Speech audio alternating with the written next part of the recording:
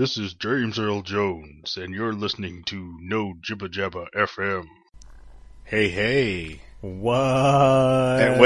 Wait, hold on. Yeah, but we can't start without some theme music. Mommy, wow! I'm a big kid now.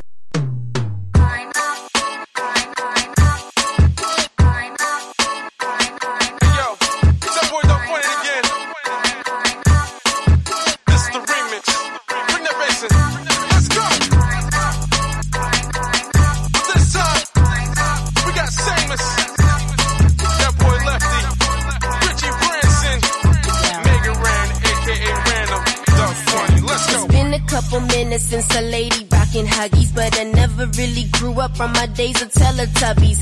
Guess I'm just a big kid, never liked the dull stuff, maybe just Adult Swim, Aqua Team, Gundam. Sip a little bubbly, but I still be drinking Swiss Miss. When I get some gummies, I'll be flipping like it's Christmas. So much dust. There's dust all over everything in here. Oh man, what happened? We take a break for, maybe a little longer than we planned, but, no one cleans up in the office up here? Apparently not. Damn. Apparently, we didn't pay the maid during vacation. Yeah, I guess not, Looks like the keepers of the funk basement down here. This is the corner office. Yeah, we're supposed to be on the penthouse level. We were first. Ah, man. But, yeah. Anyway. Nice being back in the seat, though. Yes, and welcome back to Death Cakes, episode 40. Yes. Any new listeners out there, I am Jay. And I'm Illy. And welcome. You may have found us from our crossover episode with Bodega Box Office. Yes, shout out to Bodega Box Office. What up? Yeah, what up, guys? And, we are here to talk about 80s and 90s nostalgia. Yes. We're not experts in any sort of way in anything. We just talk a lot of shit and... Not so much. We talk about our memories and, having lived, we're talking about it from the perspective of having lived it and telling you what we've seen. Yeah, it is basically our perspective on these things, and our main hope for this show is that you go back and, you start thinking about stuff and, have these same conversations with your friends and, have talk with us on our Twitter and our Facebook, which is also sorely lacking over the break. But, anyway, we are back, and we've been alluding to this one for a long time. We were actually going to do it before the break, but decided not to. Yeah. Decided it would be a good one to open back up on. Yeah, because if you listen to our last I, Minnie the Fool, which, did that come out last year, or did that come out in January? I don't remember. It came out in... Oh, that's a good question. We recorded it at the end of last year, but it came out sometime in early January. Okay. Yeah, 2015 was kind of a shitty year. Sucked. It really threw everything off a schedule. Yeah. And then with the Herculean effort of trying to get everyone together for the crossover with Bodega,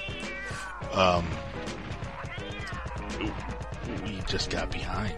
Yeah. Because we were originally supposed to be back at the beginning of February. Mm-hmm. But now here we are recording this at the end of February. Hopefully it will be out before March, but we just have to see what happens. Yeah. So if you're listening to this in March, I'm sorry. Well, let's stop with all the preamble, man. What are we talking about? I've been so anxious to talk about this one. This has been even before the break and all the stuff we were talking about doing. This is something we've had on the docket for a while, probably for a good year. Yeah, and we've talked some about it here and there, but we haven't really gotten into specifics, and we're going to get into specifics today. Ladies and gentlemen, we are talking about the one and only music television.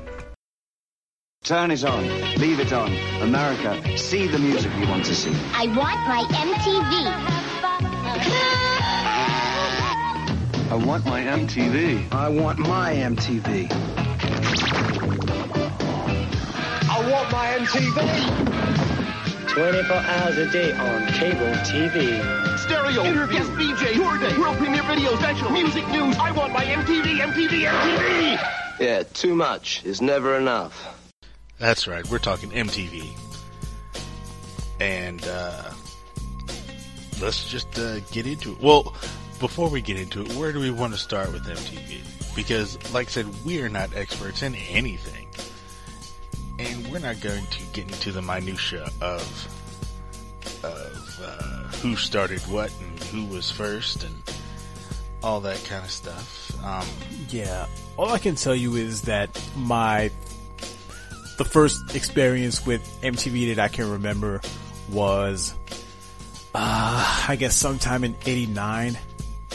I'm pretty sure I flipped past it and seen something on there before that. You know, we didn't have cable, but my grandparents did.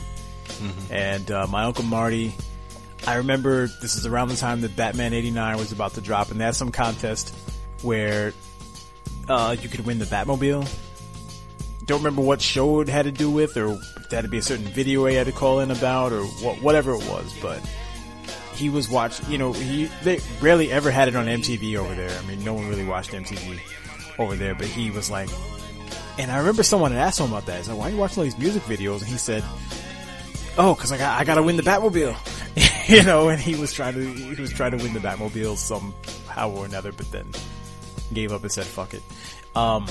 And then other than that, I mean, I think I saw my first Yo MTV Raps, which we'll get into that a little later, but I saw my first Yo MTV Raps sometime that same year, and for whatever reason, the only video I can remember is, They Want Money by Kumo D. Yeah. So, I mean, I mean, I know the history of the channel, you know, just, it was all music all the time. I want my MTV, you know, but, I mean, hell, I was a kid. I didn't want to watch MTV. I want to watch Nickelodeon. Especially back in the 80s when it was mostly rock. It was mostly all rock and pop. Yeah, it was all rock. I mean, they didn't show any, I think like Michael Jackson was the first black artist period that they played. Yeah. You know, although you know, he was joined by the Fat Boys, which ties in pretty well with with our crossover episode. You know, don't. Yeah, I don't know if they actually showed their videos, but they did a lot of promos and commercials on MTV. So there's that. But yeah, if I told you I remembered that, I'd be lying. I don't remember that firsthand. No, I just know it happened. Either. Yeah, I don't either. But like I said, we're not going to cover, you know, all the history. Though I will say MTV first began August 1st of 1981, and this is the Jeopardy question or Trivial Pursuit question answer for you. The first video that was played was the Buggles video, Killed the Radio Star. Very is it nice. the Buggles? Yeah, the Buggles. And very nice tie-in also, because if you look at episode 23 of Death Cakes, video Killed the Video Star. Yeah. Which kind of, where we kind of touched on MTV back then. Yeah. If you ties into this, yeah. Yeah, and if you notice, for people who like, check out our header art, our episode art for each one, I parodied the Buggles, vinyl cover. But instead of them, it was Puffy and Mace, because we kind of blamed them for killing the rap videos. Yeah, but, you know, my experience was sort of similar. You know, I would watch it, I think the first time I saw MTV was at your grandmother's house. Okay. And, you know, watching here and there. Again, they weren't playing a whole lot of rap videos. Right. They played a lot of pop stuff. And yeah, and in the 80s, I mean, I've talked about my musical whole thing. You know, I didn't seek out music when I was a kid. You know, I listened just because that's what everyone else was doing.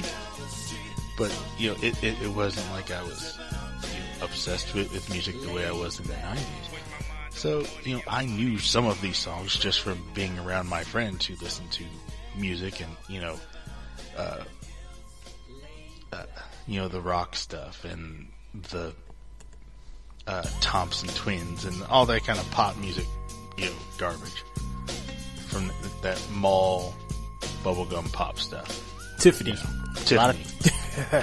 Yeah, Tiffany, a lot of Van Halen and that kind of crap. Oh yeah, of course. You know, but Duran. Yeah, it wasn't until I want to say it was either 89 or 90 when my cable company finally added MTV to the rotation. And, you know, that's when I really sort of started watching a lot more. Mostly, you know, when Yo MTV Raps came out. And MTV Jams, too. Yeah. Now MTV Jams, I don't remember when that started. But I don't remember. That took off for me in 93. But, well, I guess we'll circle back around to that. But, yeah, that's when I remember started watching. I'll get to how I got exposed to that. But, yeah, MTV Jams, yeah, which was Bill Bellamy. Oh, yeah. And then, of course, Yo MTV Raps. Didn't they have two sets of hosts? Because first, it was, Dr. Dre and Ed Lover. It was Fab Five Freddy originally. Was he the first one? I believe so. And then you had Dr. Dre and Ed Lover. Yeah, and then they just kind of rotated out from week to week, it seemed like, didn't it? Or from day to day, it'd be a different one. Or maybe one of them did the weekends. I don't remember where Fab Five disappeared to, because sometimes he was there, and sometimes he wasn't. Yeah, my memory is fuzzy as far as that goes. Let me see if I can find out. Sure. Check out the Internet Bible, which for any new listeners, we consult the Internet Bible to jog memory a little bit. Okay, 1988 is when Yo MTV Raps started. Okay. So about right on time for me. Like I said, probably 89 is when I saw it for the first time and the Kumo D video. Yeah.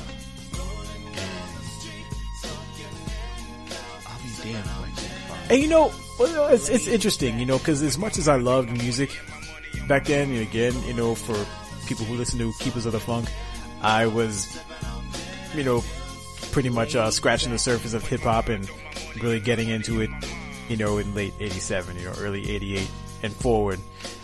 I didn't so much care about videos though. I was like, I'll just listen on Magic 108, you know? Right. You know, it really wasn't until I found the box on the UHF dial that I started watching videos a lot, because all of a sudden they're playing a lot of stuff that wasn't getting played on the radio. Whereas MTV, they played the stuff that I already knew about. Right. And that was the thing that, you know, I really did. I mean,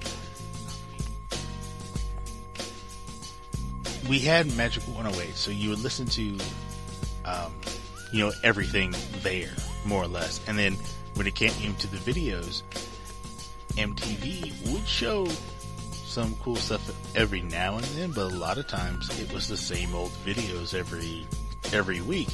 It wasn't until I got to college and got BET and saw Rap City.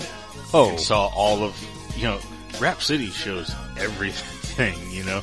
Rap City would show videos for stuff that, for songs that weren't necessarily singles, that were B-sides that they made videos for, you know. Oh, but, you know, and we would we'll get off an entirely different tangent if we start comparing the two.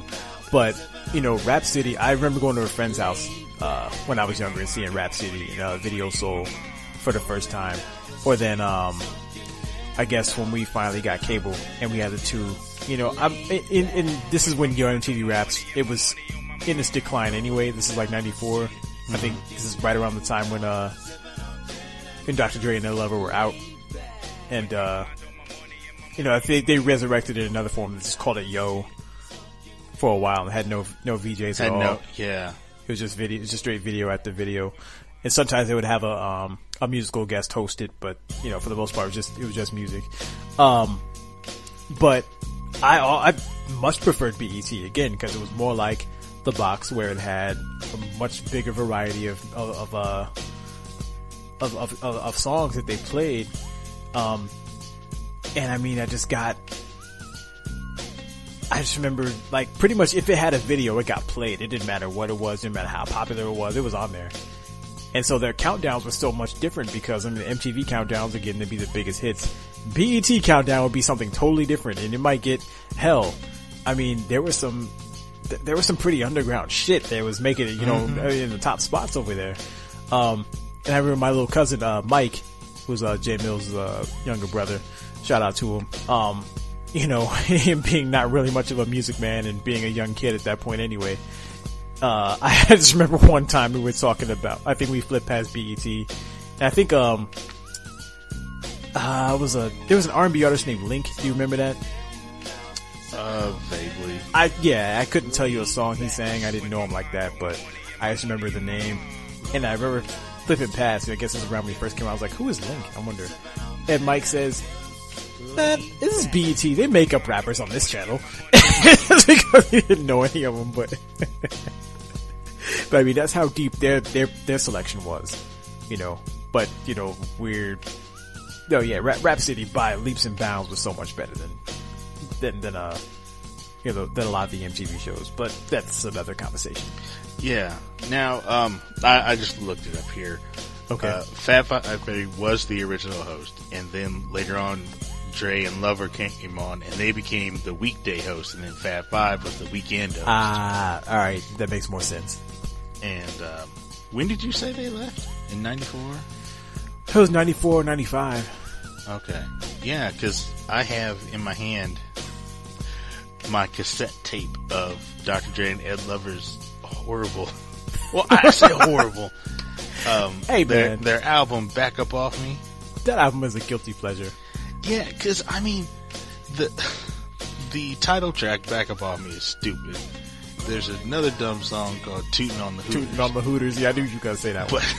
But there are some solid songs on there, like the song with Death Squad. Yeah, that one's good. The song with Death, I was thinking of the one with Lords of the Underground, the East Coast sound. Really good. That was good. And then there's the one with Biggie, Who's the Man? Yes. That one's really good.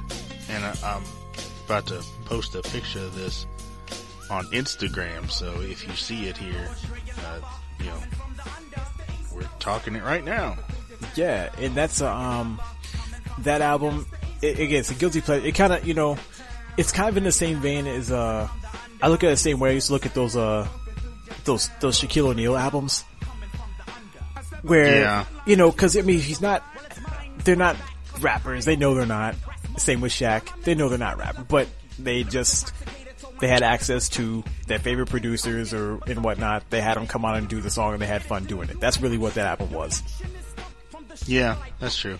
You know, so I don't take it for anything more than what it was, but it has some dope beat. I mean, the production was solid though. Yeah, you can hear some of it underneath right now. I mean, think about it. It was Yo MTV Raps. It was iconic. So I mean, who didn't want to get down with it if they were able to?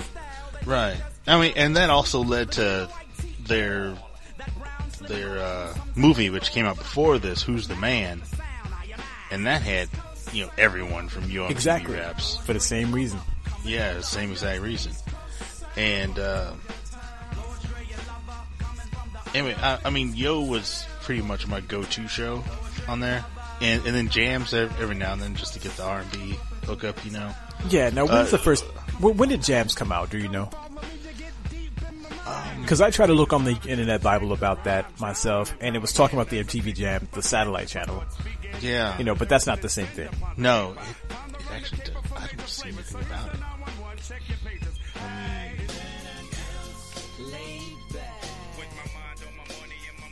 Let me try looking at the VJs and see what's up. That's the topic I want to broach too, you know, before we get done with this, man. Go ahead. Because we're all over because we're out of practice and all over the place. So. Yeah, I mean, well, we're not talking about this in any kind of order anyhow. I mean, you know, because chronologically, again, you know, we weren't around for it for much of the 80s. The 90s is kind of a blur for me because there's random points where I'd catch stuff on MTV, but I didn't really tune in. MTV really, okay, I will tell you, I guess my real origin point, my real genesis watching MTV happened in 93, and it's because, my dad had cable. We just still didn't have it at my mom's house, but my dad had gotten it. And, that was on there. Another thing is, it's like right around, like, toward the tail end of, no, I guess it would have been 94. Well, between 93 and 94, because there'd be times in class where, you know, we'd be pretty much, you know, for the semester, we'd be done with pretty much the curriculum, and so we'd have a lot of free time at the end of class, and so they would allow us, you know, to turn the TV on, and it'd be MTV, you know, someone, in the morning, they turn it to MTV, and MTV Jams would be on, so that's where I got familiar with the name Bill Bellamy, and I think they played the most, I just remember Gin and Juice getting a lot of burn on there, Us 3 or Cantaloupe by Us 3, that was, it was cool back then, just for the Herbie sample, but nah, then I never cared much about the group at all, and that song but anyway. Diddly bop.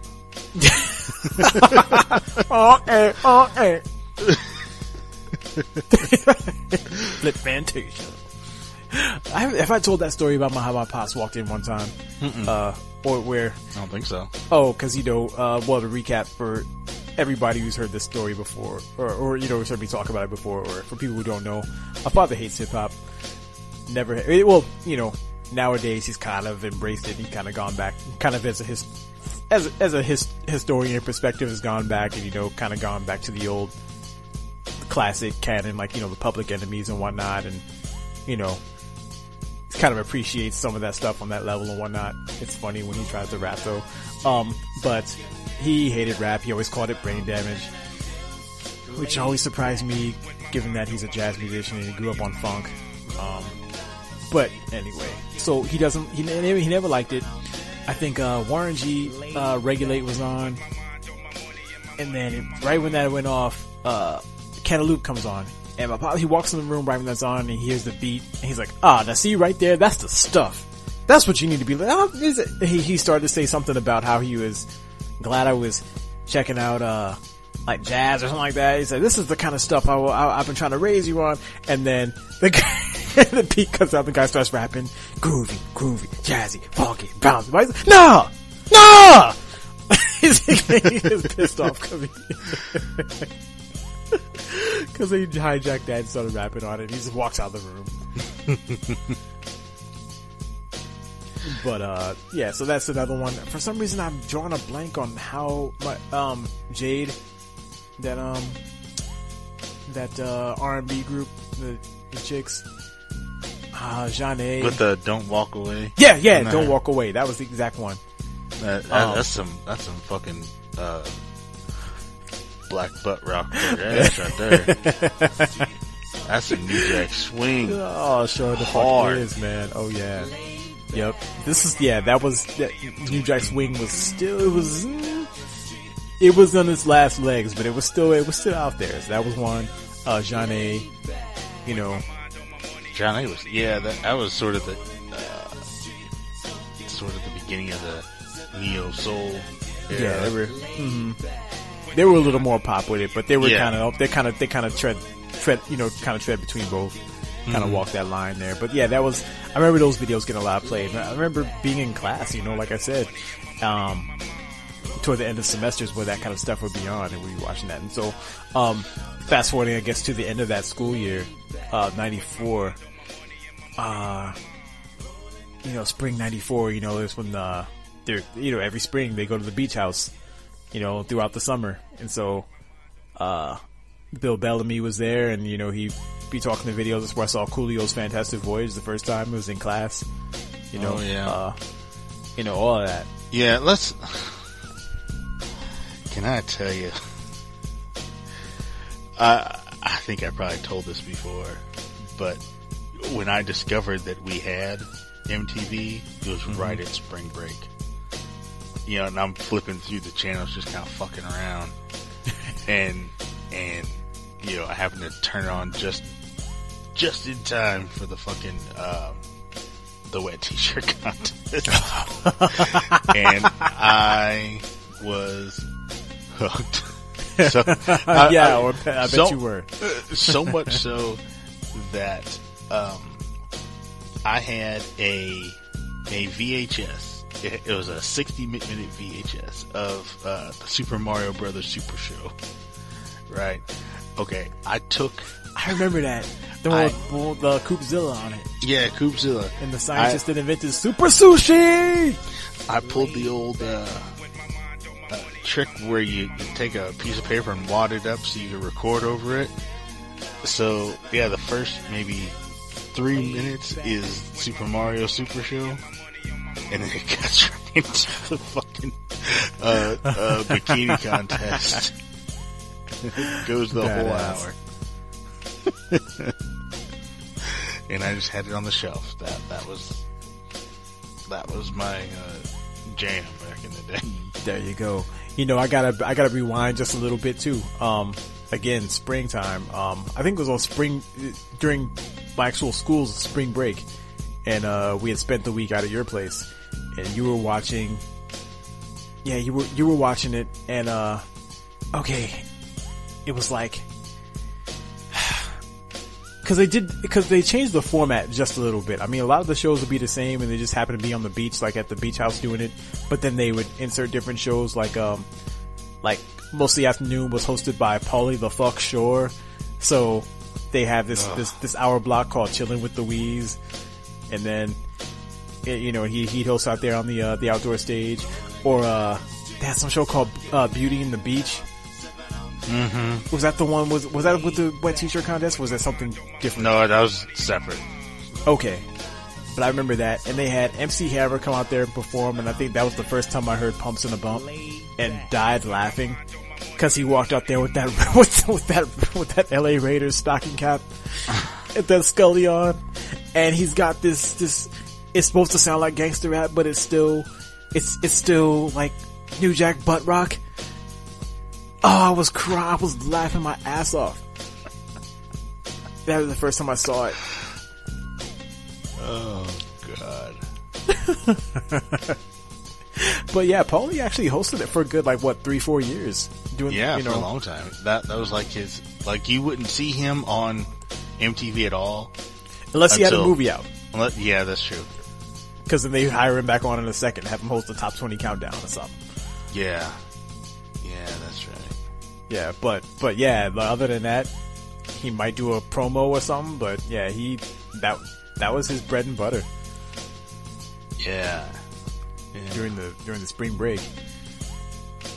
What else did they used to do? The Yo MTV Raps guys, they used to do the Fame or Shame contest, which is pretty much just it's just like a talent contest, and they kind of judge from the crowd, and if it was they would spray him with fire hoses or some shit. Yeah, now I know I told this story because we were talking about concerts on one of the episodes.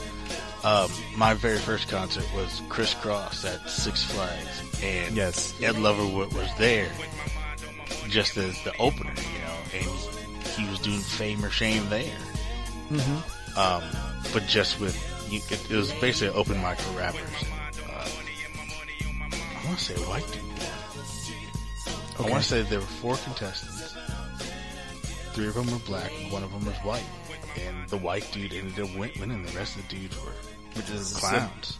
Kind of a surprise, given that was 1992. Yeah, it was right before The Bomb came out, so that was 92 or 93. Oh, 93, yeah. 93, yeah. Yeah, because it was the Bomb tour. Mm-hmm. And, yeah. But other than that, I mean, you had spring break, you had summer at the beach house. then, but for the most part, everything was still music. I mean, you would, with those events, you'd have a lot of live performances. Right. But they would only run, maybe 4 or 5 hours during the day, but then they would still have all of their regular programming in there, you know? Yeah, because at night they were, they would just be inside the house and they'd host one of the music video shows. Yeah, because it was, I want to say Yo came on at 10, and it went for an hour. Right after Yo went off was 120 minutes, which was the heavy metal show with Matt Pinfield. He was a bald dude. And then, I don't remember what was after that. But, I'll tell you what I do remember. And, again, this is all 94, all kind of bleeding together right here. So, there was that summer. And then, we finally got cable at I was still living with my mom at the time. So, we finally got cable over there. And so we had MTV. And I've told the story a billion times. Yes, MTV is how I finally got exposed to rock music, because this is right in the middle of the alternative movement, and the stuff was actually sounded pretty good. It was a lot different from the hair metal and all the shit that I associated with rock and roll growing up as a kid, Mm-hmm. And it was pretty interesting. And like, okay, this ain't so bad. White people make pretty good music after all. Who thought? So I used to get up in the morning. Actually, maybe 8, 9 o'clock in the morning, is when they played, they had a show called MTV Blocks. And all Blocks was, they would have 3 artists, and they would play 3 songs by 3 artists, or 3 types of music. So like, let's say they did an R&B block or something like that. So you might see TLC, you might see Babyface, Aaron Hall, and that's a block, Mm-hmm. But for the most part, it was 3 artists. So so you would see 3 Snoop videos, or 3 Red Hot Chili Peppers videos. And it was they usually repeated a lot of the same ones too. So if you saw there was going to be a Beastie Boys block, it would be Sabotage. It would be What You Want and Fight for Your Right to Party. Until they came out with more stuff off of the current album. Then you might see 2 of those and they pull one of the old ones. Right. A lot of Aerosmith was a common one on the blocks. Because they had the, I don't remember the name of the album, but it was the one that had Crazy. And, yeah, it was the one that had one of those. It's when they first started putting Alicia Silverstone in the yeah. Wasn't that like a 2-part video? Wasn't that, we've talked about sequel videos before, but wasn't that a sequel video? No. Or it just happened to have? No, but they just used her in all the videos. Okay. She was in all of them. And then he started putting his daughter in them too. And then, so there were a lot of videos with both of them. That was creepy. Yeah, I know, right? That was creepy. Yeah. You want to see some? I know everyone talks now about how Donald Trump said if his daughter wasn't his daughter, he'd probably sleep with her. That's nothing compared to Steven Tyler putting Liv Tyler, a young Liv Tyler, in his music videos, all sexed up and stuff. Oh, I know, right? There was a you remember those commercials with that cab driver?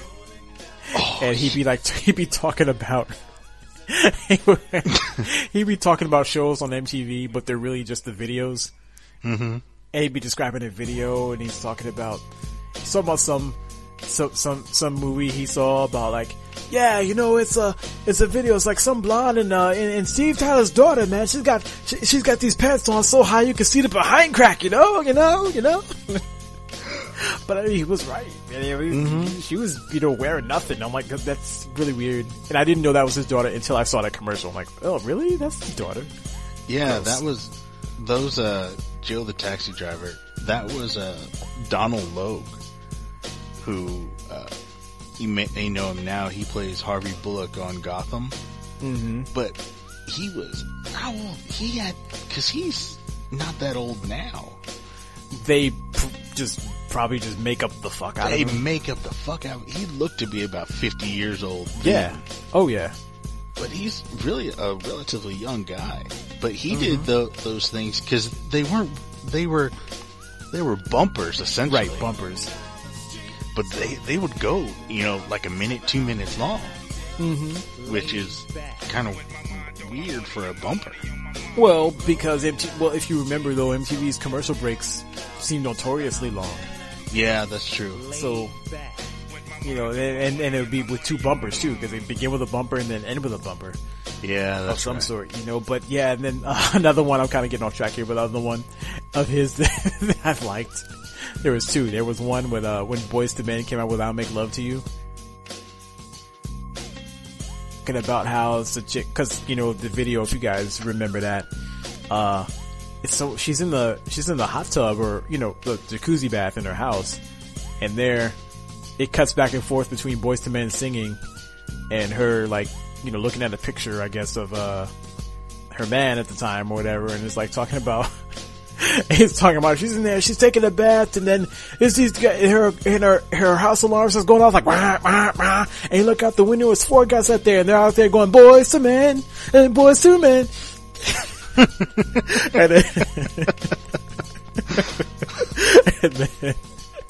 and then there's the one where he was talking about Coolio's Fantastic Voyage video because, long story short, his friend calls him, says he want to go to the beach. He's like, we don't have a car. Yeah, we ain't got no car, fool. And then, basically kind of does a Cinderella thing where some guy with a cane, he turns his bicycle into a car, and they all start driving down to the beach, and then everybody hops in the trunk, just starts driving up the street, picking up everybody in the trunk, and then all these people pile out clown car style and have a party on the beach, and then he wakes up and it never happened. But, it shows a map as they're driving out of the, out of the hood and going to the beach, and you see the little, like a treasure map, you see the little tracks and where they're going. So you have the hood right here, and you have the beach over here, and you see where they go to the beach. And he's talking about, so Coolio is he's on his front steps, and the guy's like, hey, Coolio, man, come on, let's go to the beach. He's like, hey, what are you talking about? You're crazy? We ain't got no car to go to the beach. How are we gonna get to Day Beach? We gonna walk to Day Beach? And then, the beach, right? How are we gonna get to Day Beach? And he's like, and then this guy with the afro and cane, he's the magic man, he turns the bicycle to a car, whoa, whoa, whoa, whoa, boom! And the guys are just looking at him like he's crazy, like his passengers. Oh, man. But anyway, back to MTV Block. So yeah, Aerosmith was a mainstay on there, Red Hot Chili Peppers. So they play 3 videos from 3 artists or 3 videos from a certain genre, at a time, and they do that. That was the show. Mm-hmm. Right after that would be MTV Jams, and that was for 2 hours? Yeah. And so there were a lot of mornings where we just kind of got into this rhythm where we have it just glued to MTV for about a good 4 hours before we want to switch and watch, okay, American Gladiator reruns are on, let's switch to USA, or or something like that. But we woke up with MTV pretty much every morning that summer. Yeah, I really didn't. I always had it more as an afternoon, after school thing. I never really watched during the mornings, but yeah, that's just me. Mm-hmm. But one other musical thing of note I want to get into before we take a break is MTV Unplugged, which I don't think they do anymore, or if they do, it is really sparse. It's very sparse. It's more done it's more so of a random. special, yeah, than anything. But it was, I guess even then it was kind of special. But it was basically, it was launched in 1989. It was rock bands basically playing an acoustic set. No electric guitars, no nothing. They'd be playing on acoustic guitars and everything. Right, hence the name. Yeah, and do their hits. And it was, for a long time, it was rock bands because that's, the pervasive genre of music on MTV. Though in 1991 they did do a unplugged rap show with LL Cool J, MC Lyte, De La, and Tribe Called Quest. Mm-hmm. They had a 5-piece backup band. But other than that, until you get into like the early 2000s, which we're not going to cover, but that's when you start getting the pop groups and the boy bands and all that kind of stuff. And that's where they also had the Jay-Z Unplugged album with The Roots as his backing band, which is a good album, but it shat on the concept of Unplugged because they were still playing electric instruments. Yeah. So I'm like, well, what did they unplug? Okay. Yeah, it wasn't really That didn't sound good, but that wasn't unplugged. Yeah, no, it was more of him playing with a live band instead of to track. And props to him for that, because that's really what kind of got, some people don't like it, but I do like it, where, you'll get rap tours and rap shows where they will have a band instead of just DJs. And I mean, I've got nothing against that, but I think it's cool. The Roots had been doing it, though. They'd been doing it, but I'm talking about, but they are a band. I'm talking about people who aren't. Like, you weren't gonna have, you weren't gonna have, Black Moon go out and perform, with a backup band. Well, I've seen them perform with a band, a band called Orgon, and Connie Price and the Keystones, you know what I'm saying? So I've seen that happen. I've seen Slick Rick perform with a band. See, no one was really doing that, before Jay-Z went and tapped the Roots and said, can we do this? Yeah, that's true. So that's true. Yeah, because every time there was an Unplugged, about 3-4 months later, they would put out that special on CD. Yes, which you could buy. Yeah, and I will say that Unplugged is where I got. That's what sold me on Nirvana. Yeah, that Nirvana. Unplugged. Oh my God! If you can find, I don't know if it's on Spotify or anything. If you can find it on YouTube, check it out. Cause I was already kind of digging, like they were on In Utero at that point by the time I started watching MTV a lot. Yeah. So I'd missed Nevermind already, but again, MTV blocks. That's how I knew Smells Like Teen Spirit and some of the other stuff, because they might play the old songs, yeah, they did their Unplugged set. So they were playing stuff, from both those albums. Like, man, this is nice. Like, I think I like this group now, and that's how I got into Nirvana, off the strength of Unplugged. Yeah. Although, you mentioned that that's the first time that they, what'd you say that they did? There was a LL Cool J and, Tribe and whatever.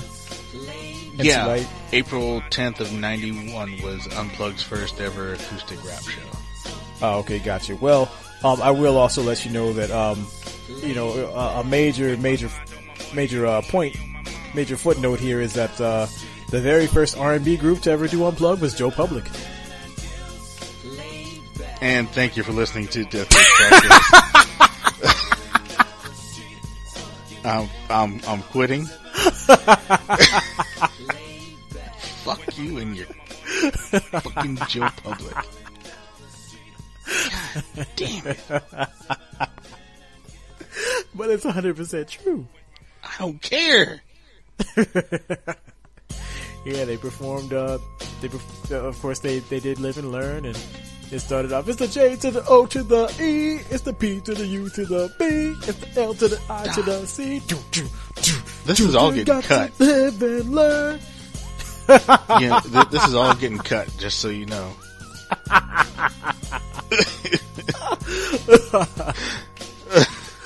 Oh, shit. Oh, fuck. But, anyway, yeah, I would say I don't know if it's on Spotify or on Amazon, whatever you stream your music on, go see if you can find some of those Unplugged,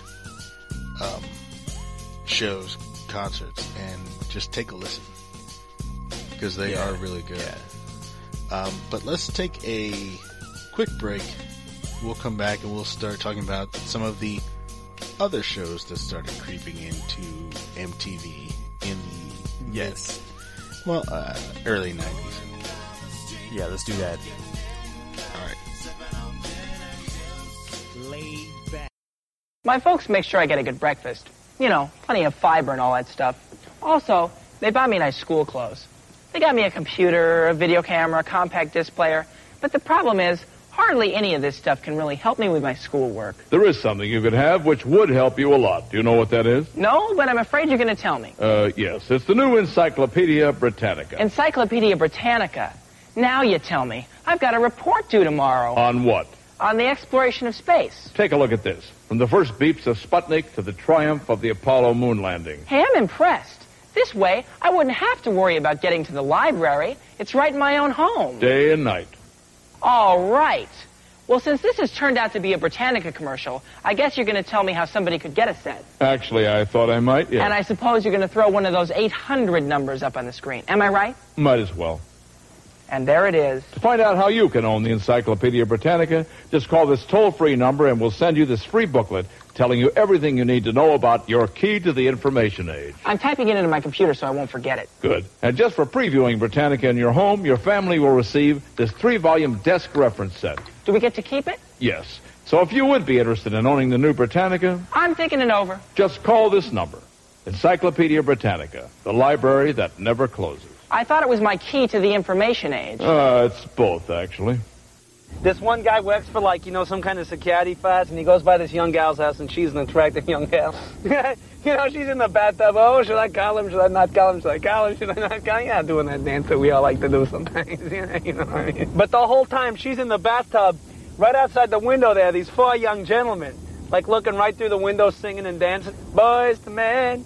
And boys to men. You'd think the alarm would go, wah, wah, wah, wah, wah, wah, you know, alarm for intruders in the backyard, intruders in the backyard. And he's like, I want to make love to you, you know. It's like, I want you to put in the security system. I didn't ask you to make love to me. I mean, that's not part of the bill. Yeah. And we're back. Welcome back. Welcome back. You know, we had to take a break, you know, and that's just kind of how we do things around here. You know, like I said, you know, we don't give a full-on chronological encyclopedic history lesson. You know, we just live and learn, and then we repeat. God damn, we're going to break. Kick it to him, Joe. I don't wanna be the one to tell you how it's gotta be. Living is the only way you're ever really gonna see. Sing! You got to live and learn. You got to live and learn. Go, go, go, go. My Uncle Tim, you know, it was his birthday 4 years ago. We got him. He's a security guard. He got a brown clip-on tie. And 3 days later, I come walking in wearing brown pants, matches his tie. Irony, don't you think? It's like when Jimmy Moriarty punches you in the face, but, you know, although it breaks your nose, it really hurts his right hand. Yeah, it's like playing a $2 scratch-it lottery ticket and losing. Come back here. It's like rain on a rainy day. It's like going crazy when you're already nuts. Hey, get back in the window. Isn't that ironic? Don't you think? It's like meeting the girl of your dreams and finding out she's 5. When you believe in your heart of hearts that the moon is made of cheese, but when you look at cheese, you don't think it's the same stuff that makes up the moon. Isn't it ironic? Don't you think? Welcome back.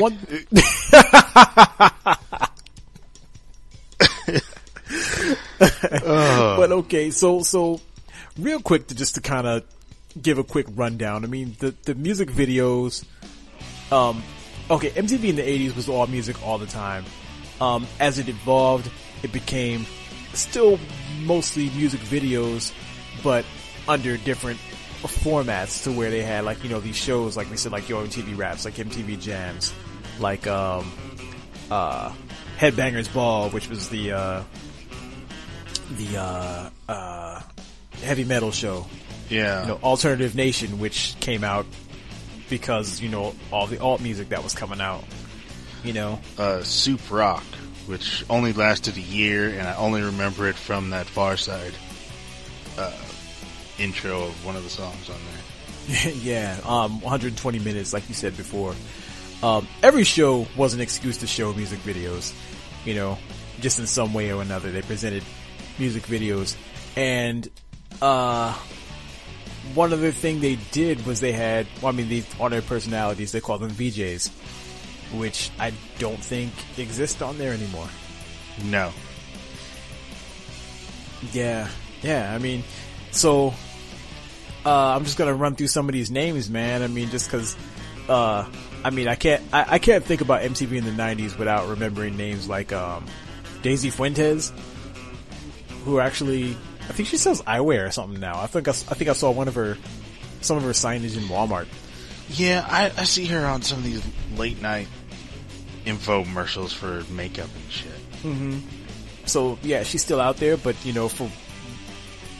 from what I know, I mean, she maybe did the other things before that, but as far as I know, that's what got her on. Was MTV. Who else? Bill Bellamy, who we already mentioned. Mm-hmm. John Sensio, who was kind of a spastic white guy. Yeah, skinny white dude. Sometimes he had long hair. Sometimes he didn't. Yeah. Speaking of, I'd cut you off, but who was that dude? I guess it was more in the late 90s, early 2000s, where they had a contest to find a new VJ, and they got some homeless crazy dude.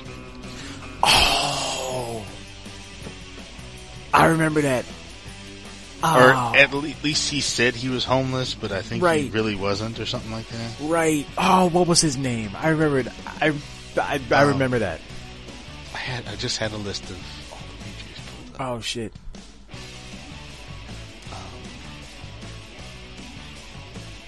Shit. You keep going. I'll look. Okay.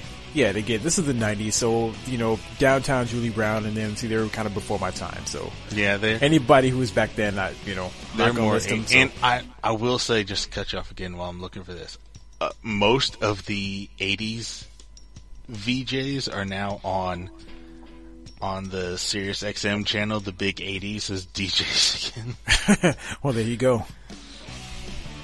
Yeah. That's interesting. Who else? Kennedy. Who wore the, with the curly perm and the spectacles? Oh yeah, yeah. I think who else? Dallas, who was she used to annoy me, but then I remember one episode where she had me dying laughing, and I loved her ever since. Who else am I thinking? Who else? Man, I'm running out of names already, dude.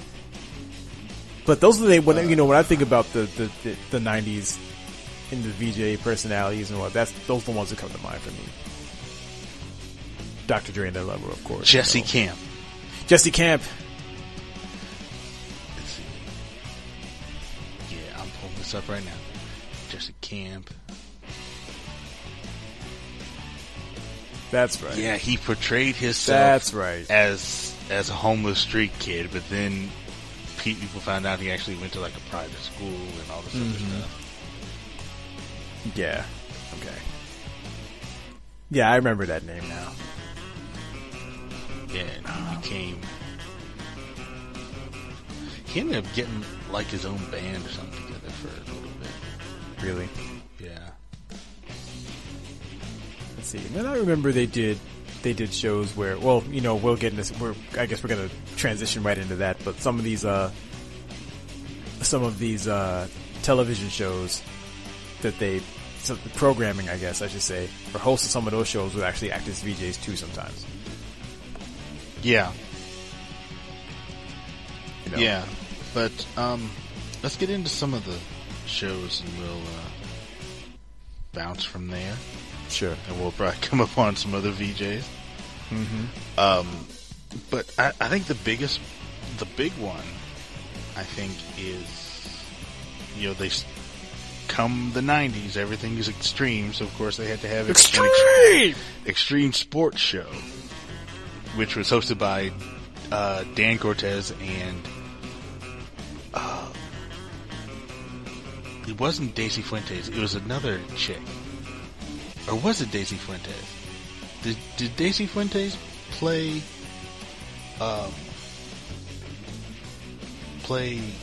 volleyball? Oh, no. I know he's Summer Sanders. Yeah, Summer Sanders. That's who it was. Yeah, she bounced back and forth from MTV to Nickelodeon a lot too, but yeah, her. Yeah. They hosted MTV Sports, which... God, what was MTV Sports? Or no, not MTV. Yeah, it was... Well, Dan Cortez did MTV Sports, but I think you're talking about Sandblast. No, MTV Sports, they... Hold on. Gabrielle Reese. Yeah, okay. That's the volleyball player. Okay. That's the MTV Sports ran from 92 to 97. Dan Cortez was the reality sports show host. Featured radical sports from around the country. Later hosted by Gabrielle Reese from 93 to 95. Yeah, I mean, in what was MTV Sports you were about to ask? I mean, exactly what you said. It was extreme! Yeah, it was basically the X Games. And they covered all the different X Games people. Which one came first? X Games or MTV Sports? I think X Games. Okay. But even before that, do you remember this? Dan Cortez was the host of MTV Rock and Jock. Do you remember Rock and Jock? Oh God, yes. Rock and Jock. Okay, let's talk about this. Okay, now let's go back even further to back with regular network TV. Because this is some NBC, of the stuff I used to CBS. catch at random too. When talking about the kind of random stuff I would catch on MTV before I started tuning in on purpose. Yeah. This is okay. Yeah. Okay. So, yeah, back with the big three networks. Every now and then, the big three networks would have. I don't remember which network it was, but they would have this like sports competition where it would be like sports stars, football players, basketball players, baseball players, getting together with actors and just doing, sport, either playing football, or there was one that I think they ran during the Pro Bowl in Hawaii where they weren't playing football, but they were doing like obstacle courses and that kind of stuff, like track and field kind of stuff. Right. So this is basically the same thing, except they get, sports stars, a lot of extreme sports guys, and then, some basketball players and stuff. And then they get rock stars, and they put them together to play a game of basketball. And it was basketball, and they did a softball one too. Yeah. And Dan Cortez was the coach of one side, and then let's see, I forget who was the coach on the other side. But that's a good question. But I know I remember as far as the baseball went. I know Roger McDowell was always a pitcher. Yeah, but no, it wasn't I know it was softball. Oh yeah, okay, you got it. Okay, just bear with us. Okay, yeah. So in 1990, it was softball game. In 91, it was basketball. And then it would alternate depending on the season between basketball and softball. And they had weird names at first until 94, when it became the Homeboys and the Away Boys. Yeah. That's what it was. Yeah, but then for basketball, it was different. It was like the Bricklayers and the something else. Oh yeah, and the Violators. Violators, there we go. Yeah. And so it was basically, you're watching a softball game with all of these actors and comedians and musicians and sports players, just playing a goofy game of a ball. And sometimes they were serious, and sometimes they were goofing around. And that was a fun afternoon. What is your favorite memory of those? God, I can't remember anything specific. I just remember that I loved them. Yep. The softball ones, I think I liked more because softball is a slow game. Yeah. So that there's a lot of time for them, for the comedians especially, to goof around and say stupid stuff in the outfield. Mm-hmm. You know, the basketball is more of it's a faster-paced game, so they don't have they goofed around, but they didn't have as much time to goof. Right. Yeah, that's exactly how I feel about it too. I love them both, but I lean more toward the softball games. And for some reason, I remember the one when MC Hammer played, because actually Hammer played baseball for a long time too. Before that, that's actually how he got his name, because after Hank Aaron. Mm-hmm. But I remember him chilling in the outfield with the hot dog cart and a lawn chair. Why that I don't know. I just happen to remember that. I remember the next year, Warren G, he couldn't get a hit. He struck out like the 2 or 3 times he was at plate, and they put the camera in his face. He's all pushing the camera away. I can't believe this, man. And then Merculio walking around with the big baseball on his head like he was a Cincinnati Reds mascot. Yeah. What else? I know Flavor Flav was there, and Flavor Flav was doing some stupid stuff. I just don't remember exactly what it is. Yeah. That might have been 94, I think, because Public Enemy had Music in Our Message album out. But I could be wrong. I don't know. Let's see. I've got the 93 lineup. Yeah, Flavor Flav. 93 or 94? 93. 93, okay. And his number was 911. That's of course. The number on his jersey. Mm-hmm. He was right field. Yeah, those were awesome. I'm gonna have to see if I can find any clips anywhere. Yeah, it's pretty awesome. Yeah, we got that. Post them up. But they were doing, they did it until 99. Mm-hmm. Wow. Yeah, I remember him being on, but I think I stopped caring about him way before that, though. I probably... Yeah. If I caught it, I'd watch it, but I didn't make a conscious effort to watch it, Right.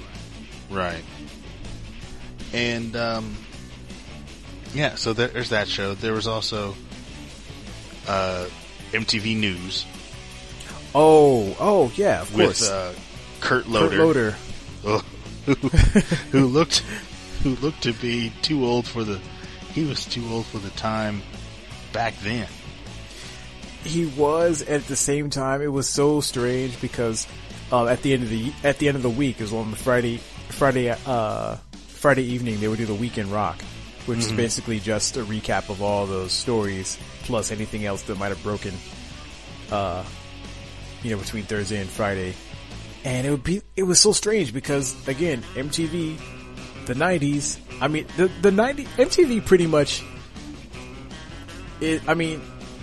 if you want the definition of 90s extreme, I mean, just look at MTV. I mean, that's pretty much what it was. It was at the forefront of that shit. Yeah. And so you get to this show and it's kind of like, it's like musical 60 Minutes. Yeah, it was. It was so really out of place though, because it would be right on the back of like something else, that was nothing like that. Yeah, let me see how that ran from. When did it run from? Started in the late 80s. And I just remember when it started, and when it would come back, or when it come back from break, those 3 riffs. Bang, bang, bang. It doesn't say when it started. Yeah, but it really got swinging during the 92 presidential election and the Choose or Lose Rock campaign. the Vote. Yeah. That's when it got really big, but it doesn't say when it ended. Yeah. I don't see where it Kurt fucking Loder, man. Oh, yeah. Yeah, but he looked like he smoked 50 packs a day. He's fucking 70 now. I believe it. I mean, he was old then. Because, yeah, he was already 50 right then. You know what the demographic was, what, teens? Yeah. You know? Yeah, and then so everybody on there was like, you know, they're maybe 25 at most. Yeah. But, you mentioned MTV Sports in the Rock and Jock, and I kind of alluded to it because I got confused about the host. No, Summer Sanders wasn't on there. She was on Sandblast, which was, it was kind of like American Gladiators, minus the like there was no person opposing you. It was just you against the other team. Oh, okay. All the events were timed except the last event, which is a big obstacle course, kind of like the Eliminator. Right. But you had stuff. It was all on the beach. You know, a lot of stuff where you're like hanging off the back of a wakeboard on the back of a speedboat or a a lot of jet ski stuff. And then you had beach events. Then, just different stuff like that. And then the last event will be this obstacle course, where they had these air ramps. Like it would start off, you would run, and you had to jump, plant your foot, and this pneumatic catapult basically would launch you up into this cargo net, and you had to climb your way up the cargo net and go to the next part of the while you get sprayed with high pressure hoses and all kind of stuff like that. But yeah, that was hosted by Summer Sanders and Peter King, whose name pops up every once in a while on different stuff. Mm-hmm. But he was the bald guy. He always had with a goatee. He always wore dark sunglasses. But that's what I was thinking of. So yeah, that was him. That was Summer Sanders, and she's the one who bounced back and forth between Nickelodeon and MTV doing stuff. Yeah, that's what it is. Okay, and then so we got your own TV Sports, we got MTV News, and then sort of branching into the evening time.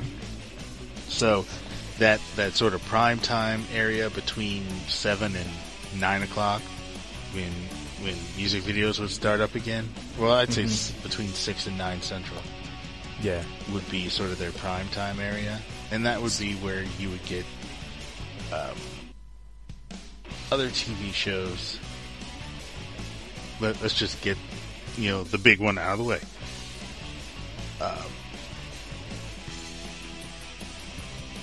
I'm just joking. Beavis and Butthead.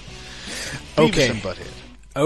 Okay. Let me stop you right here because, again, going back to 93, this summer of 93, I was taking I was in summer school, and it was just, it was just a fun thing. We do PE class where we play basketball and all different kinds of sports, and then every Thursday we go bowling and stuff like that. But I remember one guy in my class, his name was Damon, and I knew I'd known him since the 3rd grade, but he was like, "Hey, you ever seen the show called Beavis and Butthead on MTV?" And at that point I still didn't have cable, and well, not at my mom's house. My dad had it, but I didn't watch MTV like that. And I'm like, I never even heard of that. What's it? It's on MTV? I said, I don't really watch MTV. He said, "Oh, no, you need to.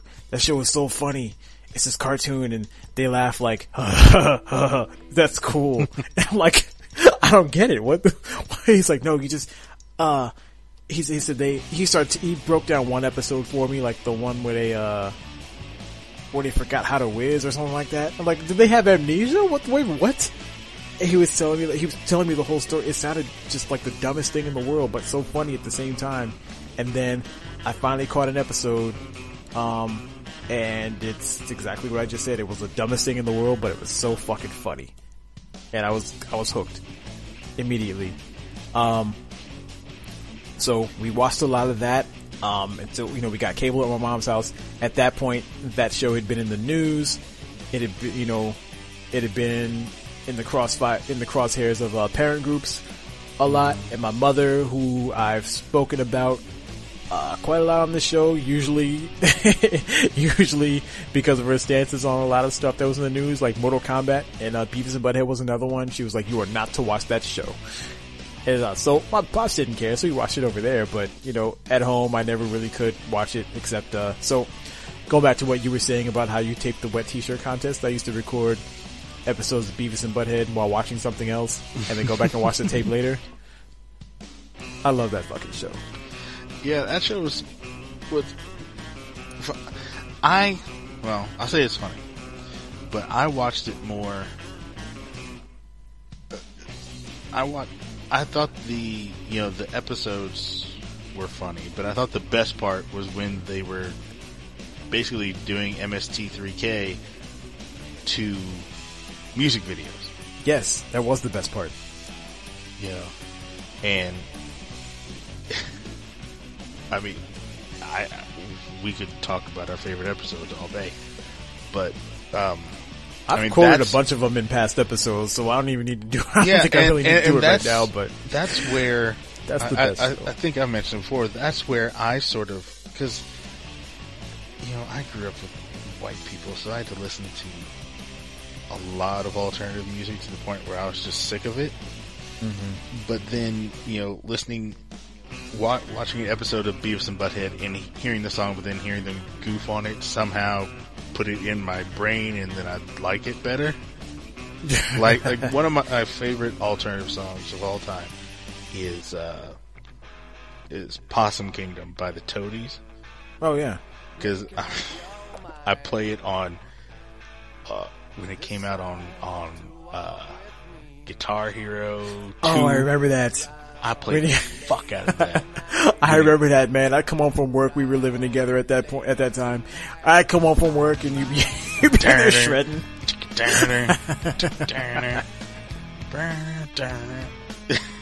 and then I switched over to Rock Band and they didn't have it there. They finally got it there. I bought it. Yep. Bought it there. I've got this fucking bass guitar now, and I have Rocksmith on PS4 trying to teach myself how to play bass. I bought it. Would be shocked if you didn't. I bought it. I love that song, and it was that fucking Beavis and Butthead episode that got me sort of, because I listened to all this shit so much, I didn't ever pay attention to the words or anything. I mean, not like the song is all that deep.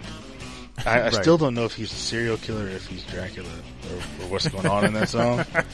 But I just like the music of the song, the guitar riff. Yeah, of course. Yeah. But, you see, in that show, I used to love because they mostly always talk about, it was mostly rock that they would riff on, but then they would, every once in a while they do a rap song, and they'd always like it for some reason, but then it would be some of the funniest shit, because it would just be like fish out of water, when they're trying to wrap their heads around like what's going on in these rap videos. But then another one that I always liked was that one when they just some of the comments they used to make about stuff like I don't remember what group it was. Oh, it was Faith No More, because they're playing that song Epic. Oh, and yeah. It comes on, it's like, oh yeah, it's like, yes, Chili Peppers rule. And of course it's not the Chili Peppers, but then they start talking shit about that one. But then there was like some butt rock group, I don't know, and he's like saying, like, this group is like a cross between Danzig and my butt. And it's not. It is nothing. I mean, there's nothing genius about that sentence, except it is. Right. It's so stupid that it's genius. It just made me laugh so hard. Or the one, remember that group Flaming Lips that had that song "She Don't Use Jelly"? Oh yeah. And remember that video where it comes on and it's like, I know a guy, whatever how that shit went, and then Beavis starts singing, I know a guy, his hair is orange, he sucks, and then, but it's like, yeah, I think this is like, they call this stuff like college music, and I didn't, I didn't really get that joke until I seen it years and years later and understood, the kind of stuff that gets played on college radio. Yeah. And so then I went back and heard it and I was dying. I'm like, yeah, okay, now I get it. Yeah. Yeah, but I mean, that show, and we've talked about it in the past. Look, it was MTV. It was like poking fun at its own audience, mm-hmm. And just by cracking on the shit that they happen to like with these videos, but then also just Gen X slackers, you know, just kind of putting them on screen like that. But, so the episodes I always thought were just funny in a stupid kind of way. But yeah, I mean, to me, those videos, you know, them sitting on the couch watching video, I mean, if you did give me a whole episode of that, I would love that. Yeah. Yeah, definitely.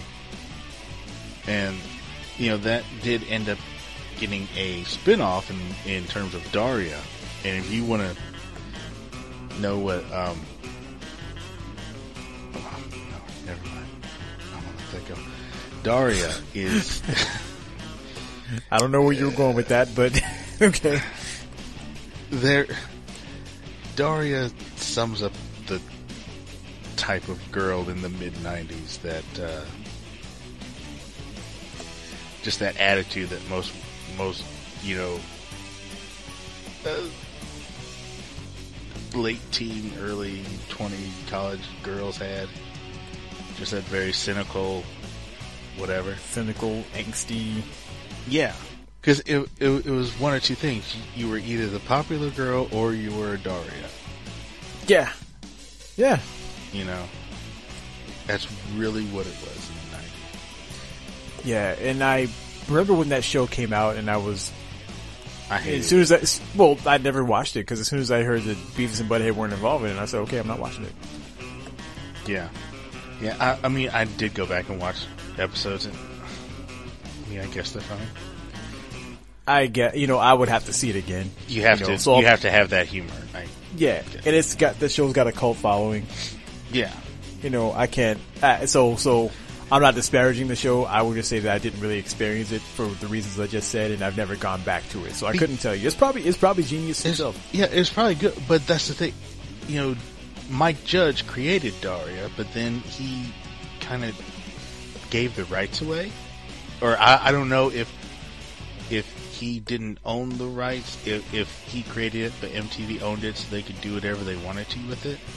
Yeah. So yeah, it did have this cult following all of a sudden, but it didn't, you know, the show didn't have that same Mike Judge kind of humor. No, it didn't. You know, like you would see on Beavis and Butthead or King of the Hill or anything else that Mike Judge has done. Right, which I guess was probably the point too. Yeah, I guess. But, you know, another thing, you know, you just mentioned King of the Hill. For those who don't remember or don't know, that voice that he did for Hank Hill, that's the same voice that he used for their neighbor, Mr. Anderson. Yeah. And, okay, so let me talk about watching cable at my grandmother's house. So one time we were all over there. Ghost was there too. Ghost on Keepers of the Funk. He was there too. We were watching. He didn't really, I mean, he probably watched the show like maybe a few times when it came out, but then he just kind of left it alone. But we were over there, we were watching it. And it's that episode where they got in trouble for laughing in class too much. And they said that, you know, the vice principal told them if they laugh in class and disrupt the class anymore, they'll be expelled. And so Mr. Buzzcut, who was, he's their gym teacher, but I guess in their health unit, it just happened to be that week. And he'd been told about it, so, he's the ex-Marine guy, for those who don't know. So he's like, I've been told that Beavis and Butthead are not allowed to laugh in class, otherwise they'll be expelled. You know what that means? They have to go to Hope High where they get their asses kicked on a daily basis. And he's like, so this week begins our health unit. We're gonna be talking about sexual education. Do you find that funny, Butthead? You seem like trying not to laugh. We're going to talk about the penis. We're talking about the vagina. We're talking about masturbation. And they're just like full fast forward to the episode where you see them take off running with their faces red, and they just run outside. They run outside as far away from the school as they can. It's like, and then like 6 hours later, they're still standing there at the same place laughing. Like, he said penis, and then just other stuff like that. But, it was in the middle of that rant that he was doing. My grandmother walks in. What are you watching? Turn that off. We're not going to watch that in my house. So, but there'd be times when we'd be standing like over there, you know, if we want to watch Beavis and Butthead, so okay, well, make sure you have the volume turned down just enough so we can hear it, just in case she walks in, and have your finger on that last channel button, flip it back to Nickelodeon as soon as you can, you know. Yeah. So we'd be watching, like, I remember this one time, she had actually fallen asleep on the couch behind us. So we turned to Beavis and Butthead. It is an episode where he had lost his, he lost his credit card. Mr. Anderson, he lost his credit card and, left it outside. So Beavis and Butthead took it, started buying all this shit with it. Bought a bunch of animals from a pet store, a bunch of other stuff. So, it forwards to the end later where, you know, he's driven somewhere with his wife and they're gonna stop at a hotel and he books the room and they say, how you gonna be paying with that? He says, with the old plastic, I'll whip out the old plastic. And then he's like, oh, I can't find my credit card. Damn it, where the hell's my credit card? And then he just ripping up his wallet, like digs right in. Damn it, where the hell's my credit card?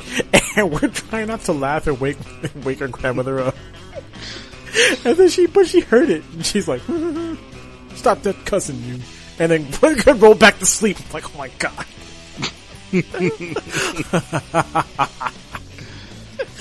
And then, so yeah, that's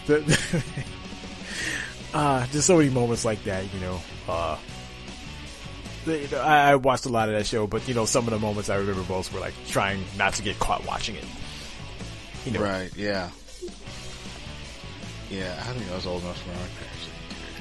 My dad didn't care, but my mom definitely didn't want us to watch it. And of course, you know, watching it at grandmother's house is always not a good idea, but we did it anyway. Yeah. And then, you know, Beavis and Butthead opened the door for a lot of other cartoon shows then to be on there. Do you remember the... Go ahead, which were you going to say? Well, they actually spawned off from another cartoon show. But before we go to that, do you remember the one that came out, I want to say immediately after, called The Brothers Grunt? Yes. What the fuck was that show supposed to be about? I just remember it was like 5 brothers all named after Brat Pack. Frank, as in Frank Sinatra, Tony Bennett, Bing, Dean, and Sammy. You know, Bing Crosby, Dean Martin, and Sammy Davis Jr. And they had lost a member, Perry, as in Perry Como. They were drawn in really grotesque animation. They didn't really speak. They just kind of grunted, hence the name, I guess. And there were episodes where there were videos in it, but they didn't do anything. They just walked out in front of the video while it was going on, and it cut back. I saw maybe 2 episodes of that and said, "Fuck this." Yeah, it was. See, because a lot of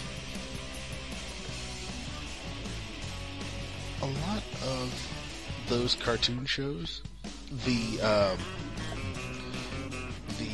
animators and creators and stuff were from Nickelodeon, which is MTV's sister channel. And so they would just go to MTV to try out their experimental shit, basically. Yeah. So you had weird ass stuff like the Brothers Grunt. You had a whole show called MTV Oddities where they would just show hell yeah cartoon shorts, or they'd be claymation or puppets or whatever, and it'd just be weird ass off the wall surreal humor, which was the 90s. I mean, even more so today, or more so than today. I mean, you look at Adult Swim, that's kind of subversive and weird. But yeah, you can kind of, I really think that Oddities and that animation block in MTV in the 90s was a little bit weirder. Yeah, that was called Liquid Television. Yeah. And, that's where Beavis and Butthead started out on.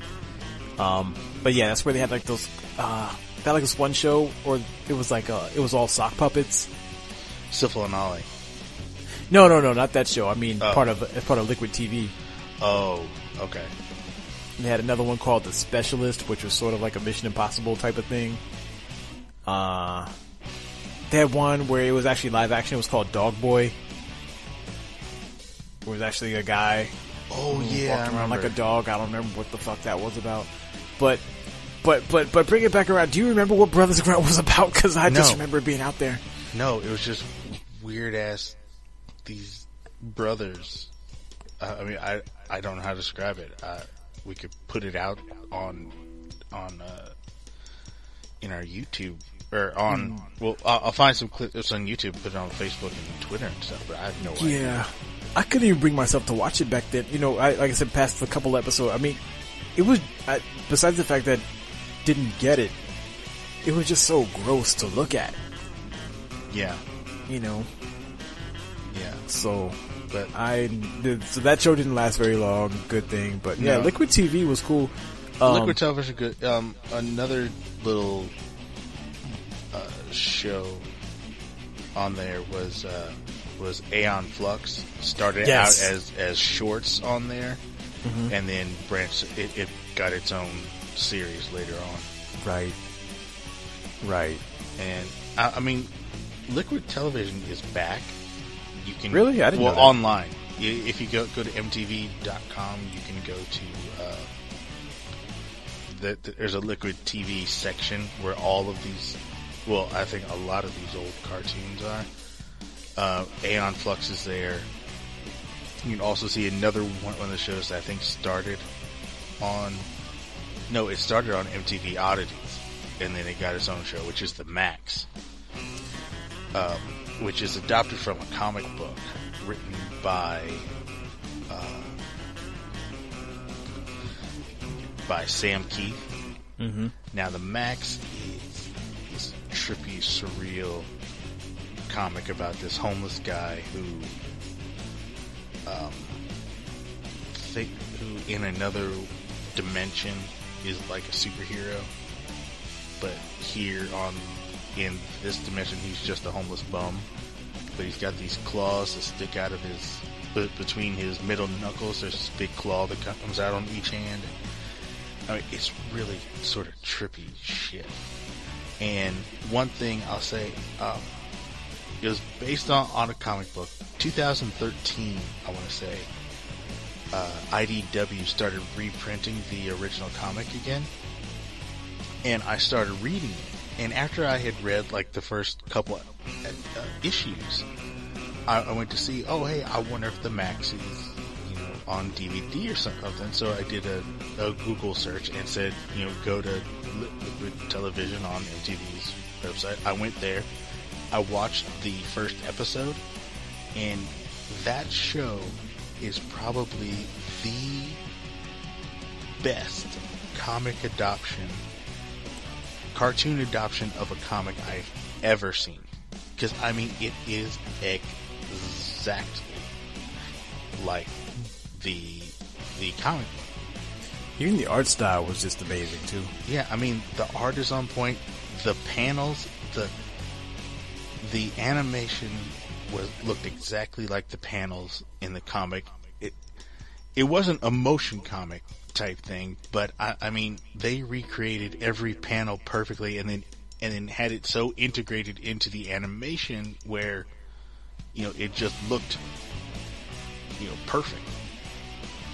So I highly suggest reading The Max Maximized if you have the chance, or go on to liquidtelevision.com and watch it there. Yeah, I will have to do that because I watched The Max. I watched a few of them, and it's not that it wasn't good. I think I just had interest in other stuff, so I didn't follow it as closely as I probably should have watching it. The other side of it, though, the other oddity show, The Head, I watched from beginning to end. Oh yeah, and I just clicked on liquidtelevision.com. Does not work anymore, so I don't know. You're shit out of luck, folks. I'm sorry I mentioned it. Well, gotta scour YouTube. Yeah. But The Head was really trippy too, and I don't know if that's out there. But The Head is basically a guy wakes up one morning to find out his head has expanded to 2 or 3 times its regular size. And then he finds out that there's actually an alien living inside his head. And it comes out from time to time. Yeah. And, I mean, the story just got all trippy. Like the alien becomes his friend, and and there's another dude that has an alien in his head that is evil, and the purple alien in the main dude's head is trying to fight him. It's crazy. Yeah, and there's another guy who's got a lawnmower blade lodged in his head, and he can't remove it because it'll kill him. Yeah, he goes to a support group, and meets all these weird people.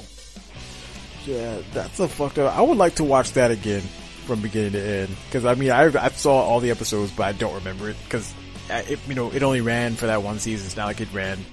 It's not like they ran reruns forever. Right? Yeah. I would love to see that again. Man, but what's some of the other shows, man? Let's see. We didn't talk about well. I mean, the other big one is The Real World. Yeah, which I guess we can touch on. That's just Patient Zero, or they say that The Real World is the first reality show. Yeah, so if anybody builds a time machine and wants to go back and destroy whatever caused us to fall into this reality TV crap viewing these viewing habits of American culture today. Yeah. There's your origin point right there. Go take out that. But yeah, now I will say though, the first couple seasons of The Real World really were reality TV, because they put them in a house and they didn't give them anything to do. It wasn't until the third or fourth season when they started making them have jobs and going outside of the house and setting up situations for them to do. Yeah, I mean, for all we know, maybe it was staged to a point, but regardless, back then, those first 2-3 seasons, they definitely felt more like a social experiment. Yeah, because every episode was a fucking fight. It was like that episode of Chappelle's Show with The Real World, and someone would say the N-word, all of a sudden, huge fight was. Yeah. Yeah. But yeah, and then it just got retarded from there, man. I mean, yeah, because they started basically giving these kids alcohol and then giving them a job and then setting up situations. Yeah, and then they did that one where they went to Las Vegas where everybody's just fucking all the time. So like, we got to do more of that. I think that was like the longest running, because they used to only run for like so many episodes. That ran for like half a year. Yeah. I was like, hey, they can't keep their fucking pants on. Hey, let's keep filming it. And in fact, next time, next series, make sure we divert these people into that, something like. Yeah. Now, I don't remember which season it was, but that was where, if you guys heard the original, episode 1 of I'm Minnie the Fool, where we talked Misfits, that is where the nickname Racist Titties originated from. Because we have a character on Misfits who we refer to as that. Go listen to the episode. I explained the whole thing about where I first heard that and how I always wanted to say it, and then when the situation came about, that's how we named the Misfits character. But I digress. Yeah. Now, the first season had Heather B. Yeah. What happened to her? She had one single that did she have that 5 o'clock in the morning song? No, that was Nonchalant. Okay, I always get them confused. No. But she had one sort of hit, didn't she? All Glocks Down. That's right. Yeah. Yeah, she had maybe another album after that, and she had guest appearances on stuff. But yeah, she hasn't done too terribly much. Yeah, and then season 2 had David, who got kicked off. Right. For supposedly raping, or trying to rape Tammy, who's on, basketball, or she's on something. If I remember right, cause they replayed, cause by the time we got cable, Real World 3 was out. That's the one with the guy Puck. It was in San Francisco, and the guy, the gay Hispanic guy who actually died, unfortunately, like right after the show wrapped. Yeah, and had a big comic artist too was on there. Well, he wasn't big then; he's big now. He had Judd something. He had Judd Winnick or something like that. Yeah. So, and that show was on, but then they would play. There were nights where like the new episode of Real World. I guess that was Real World 3, and they would right after that, the new episode of that would come out, and then they replay an episode of Real World 2 because that was at the time, I guess that was the best one they had, or at least the most popular one. So they kept showing it, and so like the Back to This David guy, they were horsing around with Tammy, like she was under the covers or something like that, and he was like ripping the covers off or something like that, trying to expose her or something like that, and it was supposed to be, I don't know, it crossed the line definitely, but it was but at the same time it was kind of a gray area. Like, I mean, it seemed like everybody was joking at the time, and then it just kind of got out of hand. Mm-hmm. But either way, he got voted out of the house, and I think that was the first time that ever happened. Yeah, that was the first time anyone had ever been kicked out of the house, and then after that, it became a regular routine for someone to be kicked, except for Puck. No, he got kicked out. No, he didn't. Yes, he did. He did? Okay. Yeah. Okay. And he would show back up once in a while, like not to the house, but they would like chronicle to see like just where he's at. But yeah, he got kicked out. Oh, okay. But yeah, and then David ended up being in House Party 3. He took Martin's place. Yeah, he did a bit of acting because he showed up. If you see he was a comedian. Living Color, he would show up in there. He was a comedian because Real World went to one of his sets because in the original Real World they had their own jobs and they were going out doing whatever else. Exactly. And really the cameras were only at the house. Right. Every they once in a might while. follow him out once in a while, but yeah, the cameras were at home. Yeah, but then, after, I guess maybe 3 or 4, they started saying, okay, you're all gonna work at this ice cream shop. And they started giving them jobs and giving them stuff to do. Yeah, and that, I want to say, I could be wrong, but I want to say that came out of what happened with the next show, the Evolution, was Road Rules. Because they were in a Winnebago going to these places, basically like a long scavenger hunt, but at the same time, every time they got to a destination, they had to do something. Yeah. And I think that's what they started doing with Real World, where they started making, because of how that worked on Road Rules, they started kind of blending the two. Yeah, I guess, but it was. It just became this like this slop pot of crap. It became what reality shows are now, which is, staged, events that they say are really happening, but they're not. Yeah, and it's all doctored, edited, very manipulated. It's bullshit. But I will say that one thing I did like that grew out of, if there's any silver lining to that crap, it's that they came out with those gauntlet episodes, like Real World versus Road Rules challenges. Well, that's what it was called, Real World Road Rules Challenge.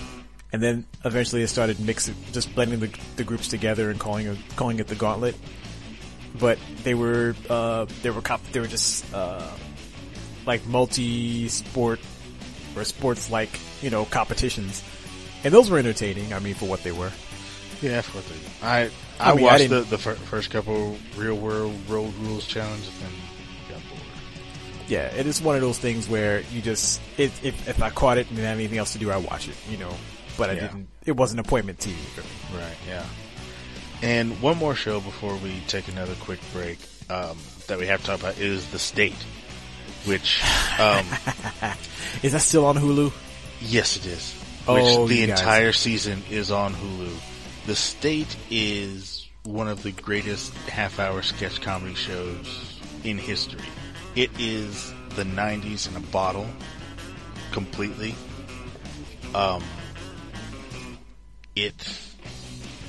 All of the actors on The State from other stuff now. Yeah, most notably Reno. Yeah, because most of the after the State was canceled, they went on to do Viva Variety for Comedy Central. Then that died, and then they came back, and then they did Reno 911 for however long. Yep. Some of them were on Upright Citizens Brigade. Yeah, some of them were there. Now, they're all over the place. They're, doing... I'm just trying to pull it up here. Like the two... I don't know if they're the main guys, but Ben Grant and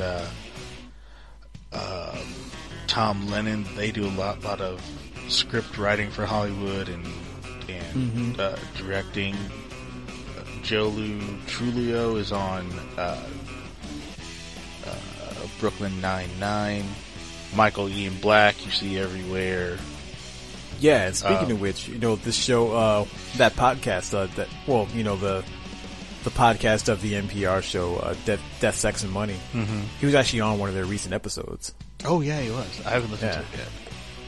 And that's. But it was a show that. I could talk a whole. You may have to do a mini-sode just to talk about the state, which we may have to do because we may do that. We might have to just do it. Yeah, we might have to. Let's just earmark that. Yeah. Let's mark it out. We're going to watch the state on Hulu, and then we're going to come back and do a mini-sode for it. Yeah, and so you all go on Hulu if you got it and pull up the state. It's pretty fucking funny. Yeah. So we won't go. We won't get into it then, since we're going to do that. So, look at that. We're all working together and coming up with new shows. All right. Well, but I'll say one more thing, so we had all this original programming that they had. Eventually the programming started to take precedent over the music videos. Yeah. It really started with the real world. The real world, and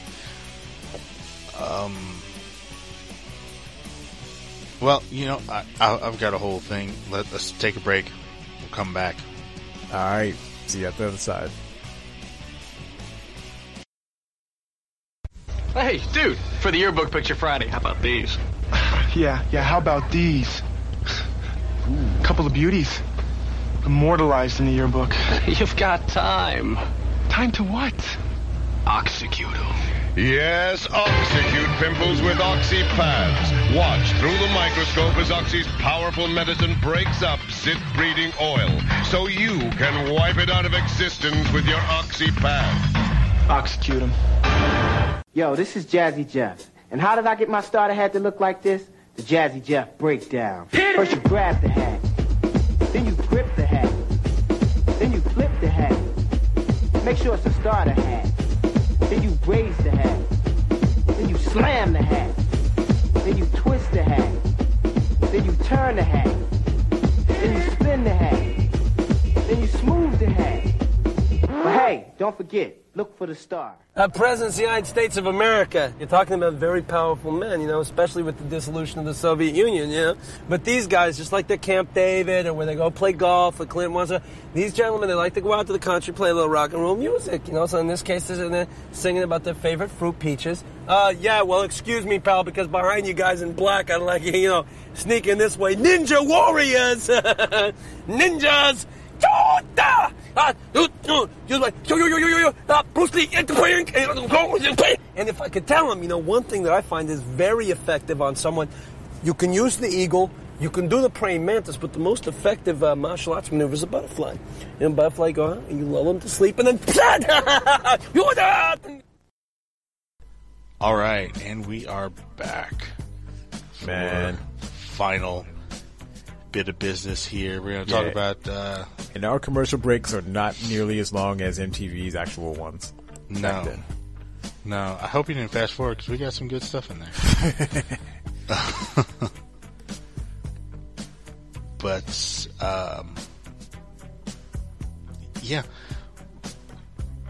we want to talk about sort of the downfall of MTV.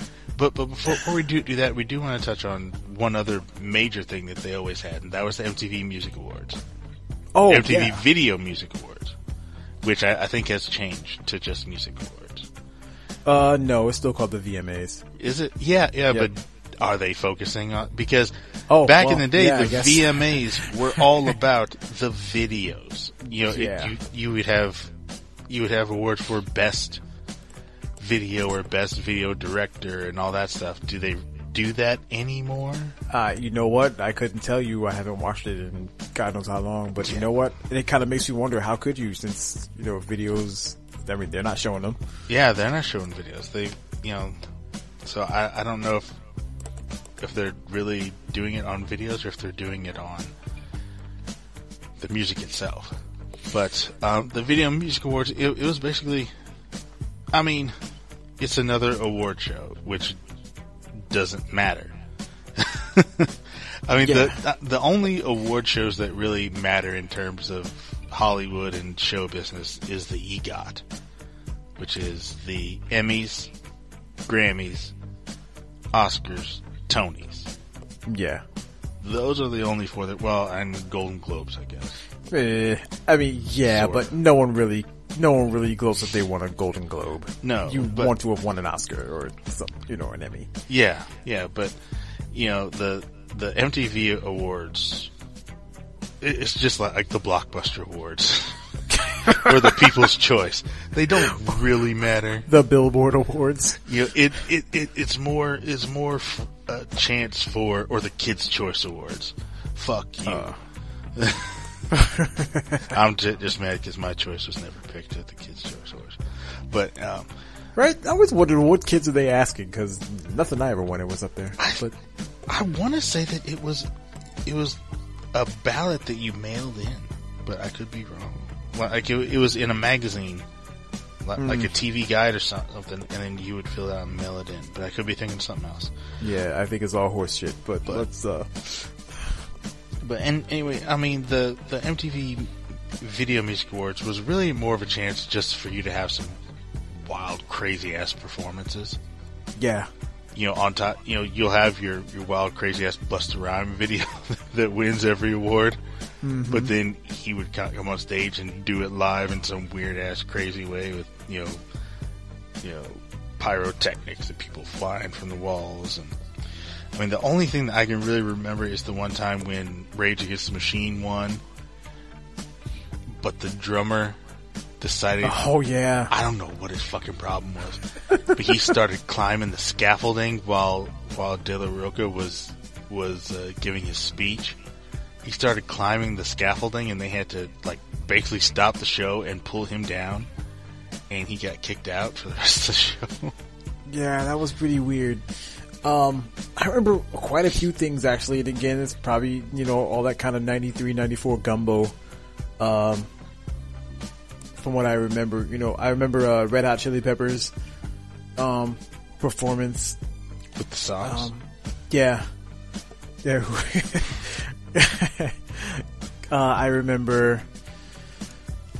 I actually mentioned this in the episode 3A, I should say, of Keepers of the Funk, where Snoop performed "Murder Was the Case" while he was actually on trial for murder.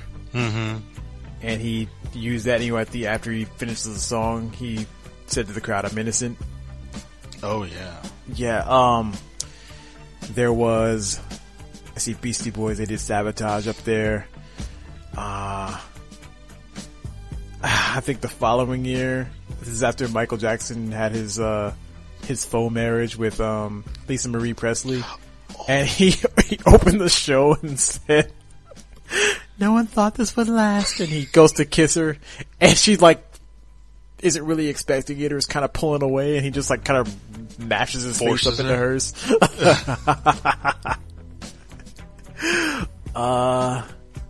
And then of course I just remembered 97, not because I gave a fuck, but because that is the first year they got Chris Rock to host it. Mm-hmm. And after that, I think year after year they kept bringing him back just because of how well he did and how much people loved it. Yeah.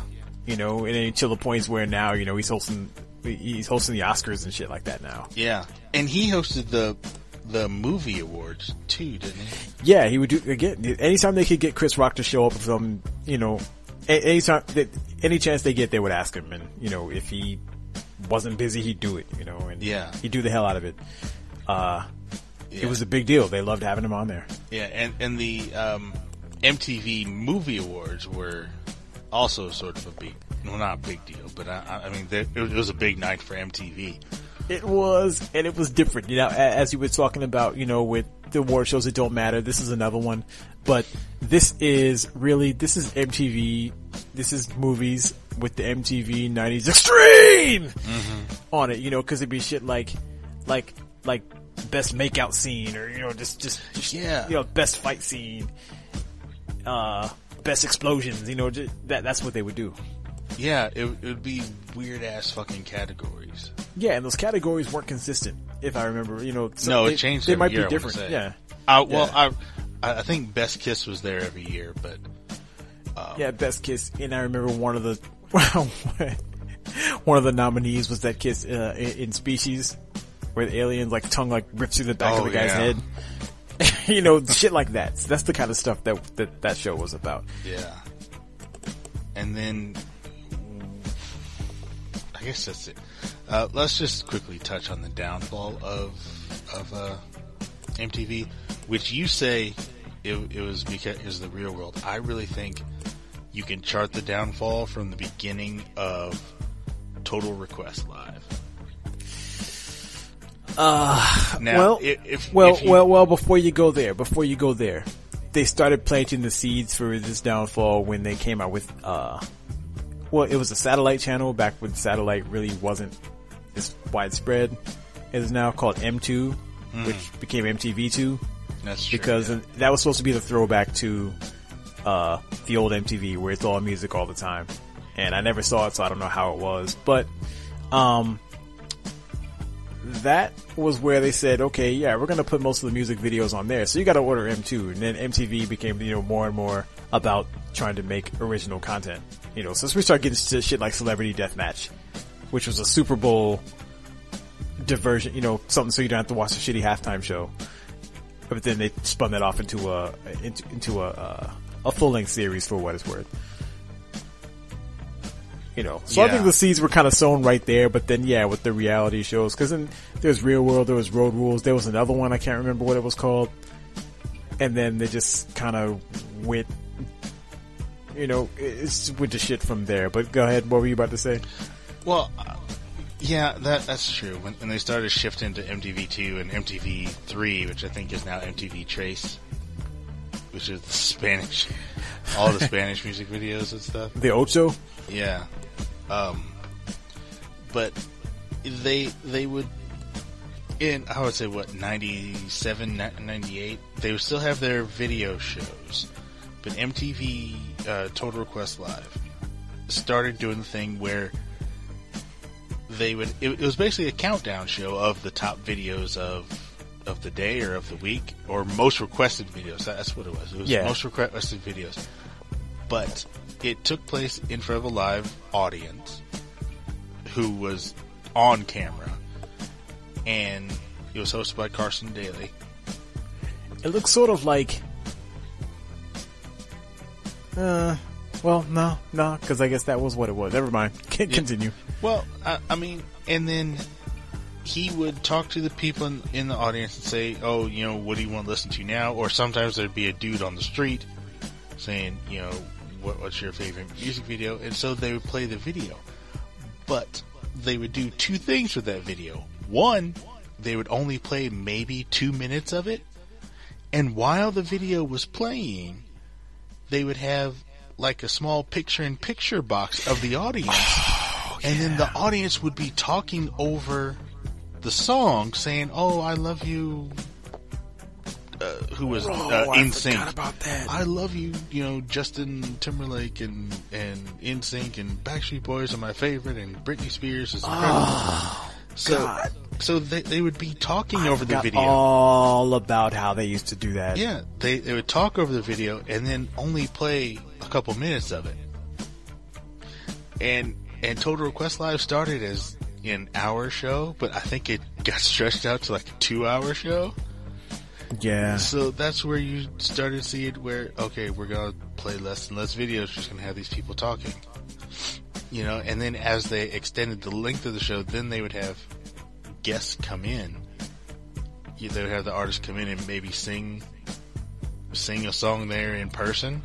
Yeah. But that was it.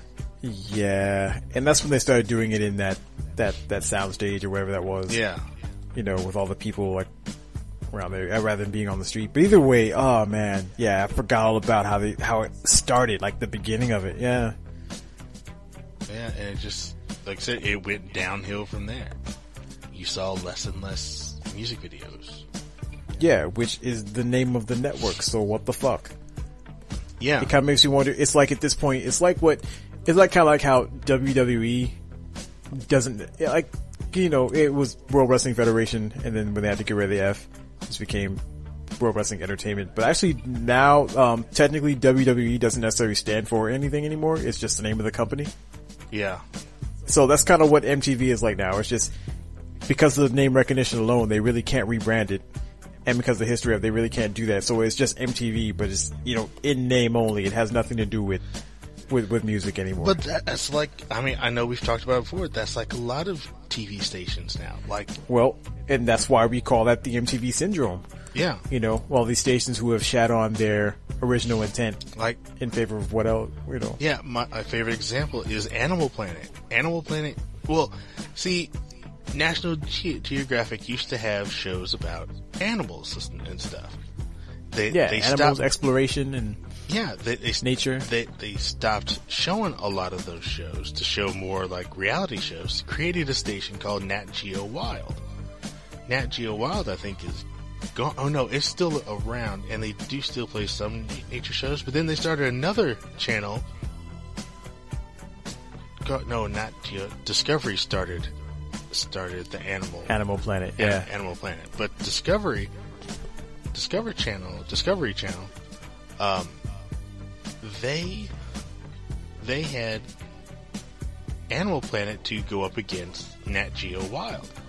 But now, Animal Planet doesn't show anything about animals anymore. they show about people building tree houses and people building pools and shit. You know, same thing with Cartoon Network has sort of gone back to its roots and started showing cartoons again.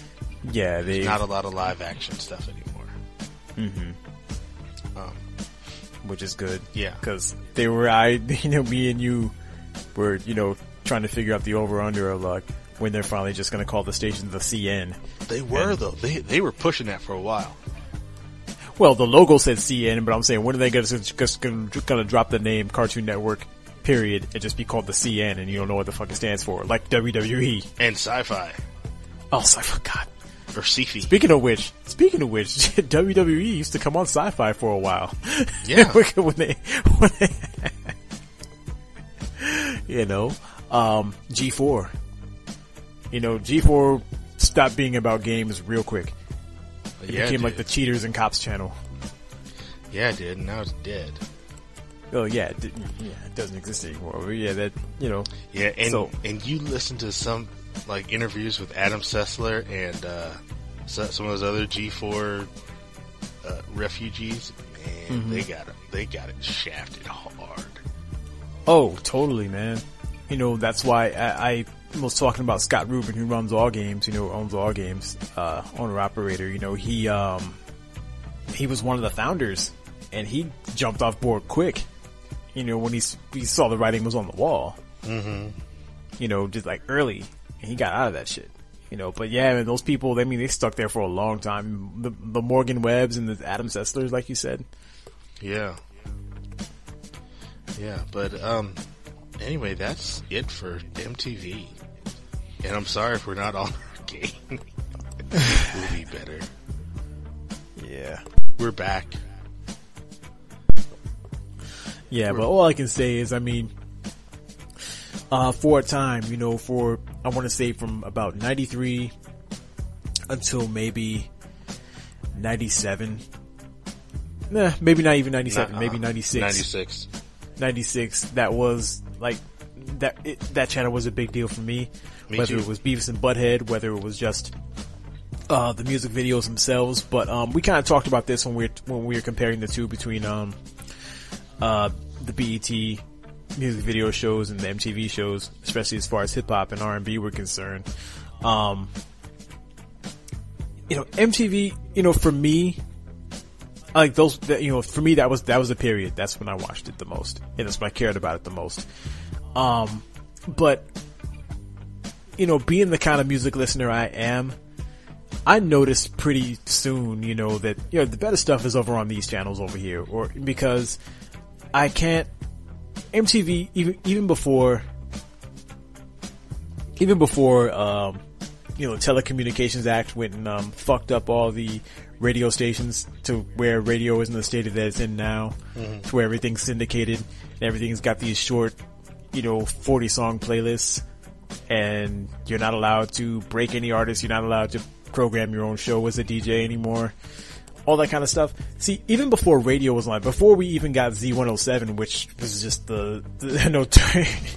which is like the vanguard of like that fucking Jack format, bullshit. we, even before we had that in this market, MTV was that station where they just played everything too damn much. And they played the same 4 or 5 songs, and that's when I was like, I found out pretty soon, I'm not gonna find the best stuff on MTV. I can go to BET or the Box even, until, ironically the Box was bought out by MTV too, on cable, when the cable company started carrying the Box. But, so, yeah, I mean, I stopped fucking with MTV, after just a couple of years, because just their playlists weren't deep. I could find better stuff elsewhere. Yeah, I totally agree. It was the same for me.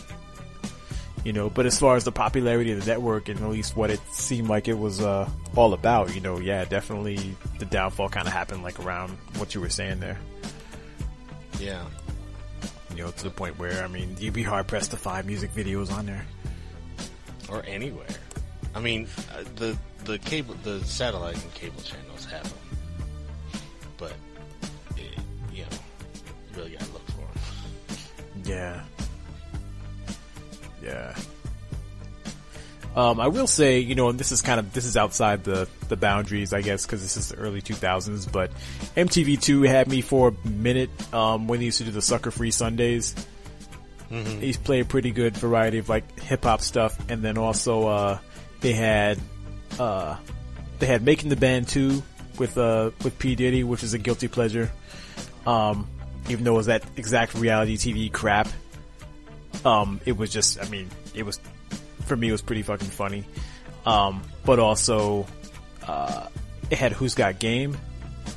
If you remember that was it was trying to cash in on the popularity that, And One, Street Ball was kind of experiencing at the moment. Yeah. And so they had they had Pee Wee Kirkland actually go out there and coach these street ball players from all these different cities, and they play elimination, and until they got to the I guess the last two, and then they played for the championship, I guess, 1-on-1.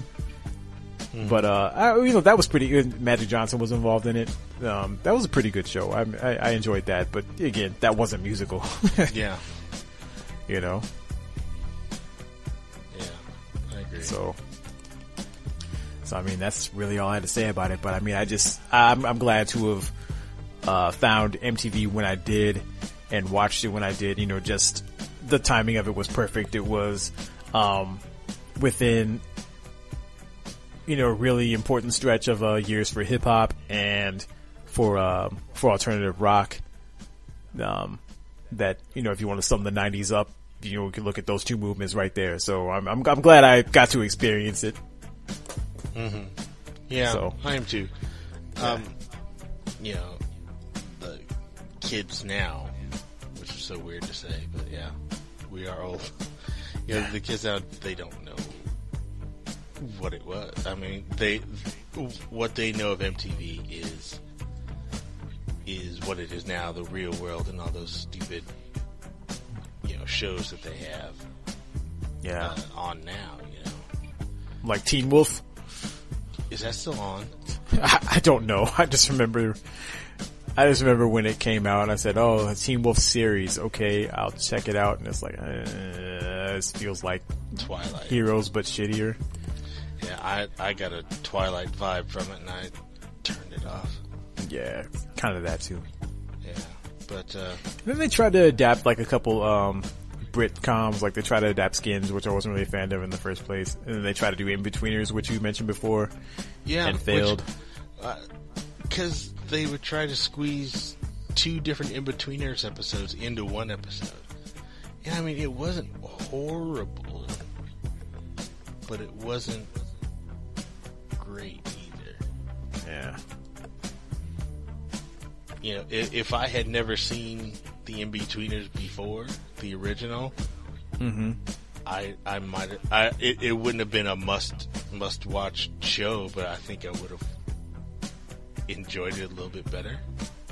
Yeah, maybe. You know? Maybe.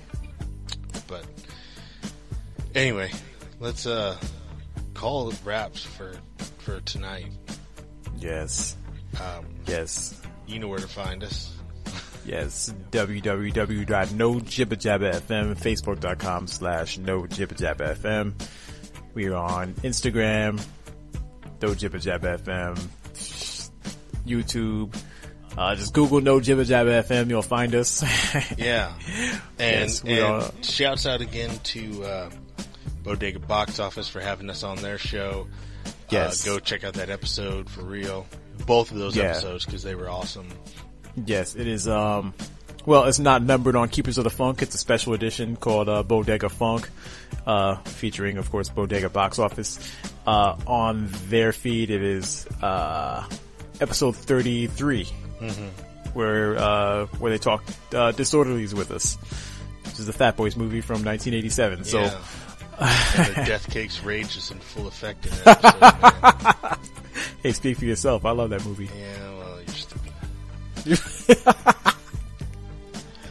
Hey, you know, another thing, after the fact, you know, we didn't realize we had dropped that episode on the same day that Marky D's 48th birthday. Oh, yeah, that's right. Which is fucking just insane timing. Just nobody knew. No, I didn't until know. like 2 days after when I saw it on right.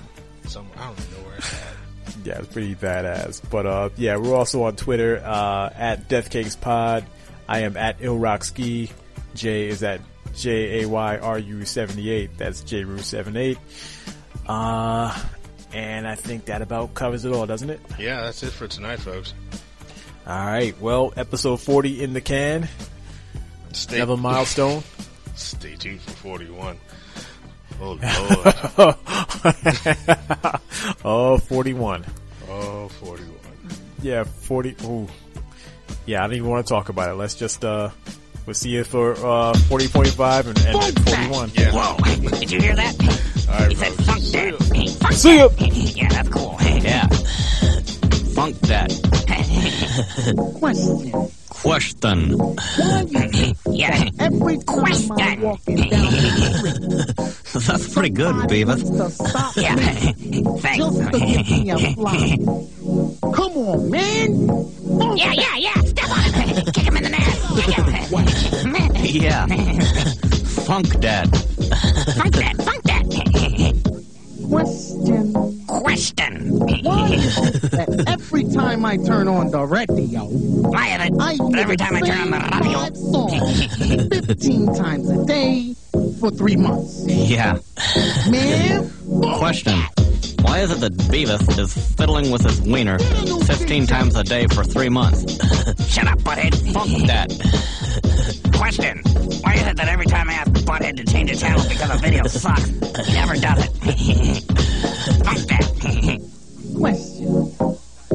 Why is it that They should get this guy on that 16 Minutes show instead of that old Mickey Rooney dude they got. He sucks. Yeah, check this out, Butthead. You know what I don't understand? Why is it that every time I pick my nose, it's full again in a few minutes?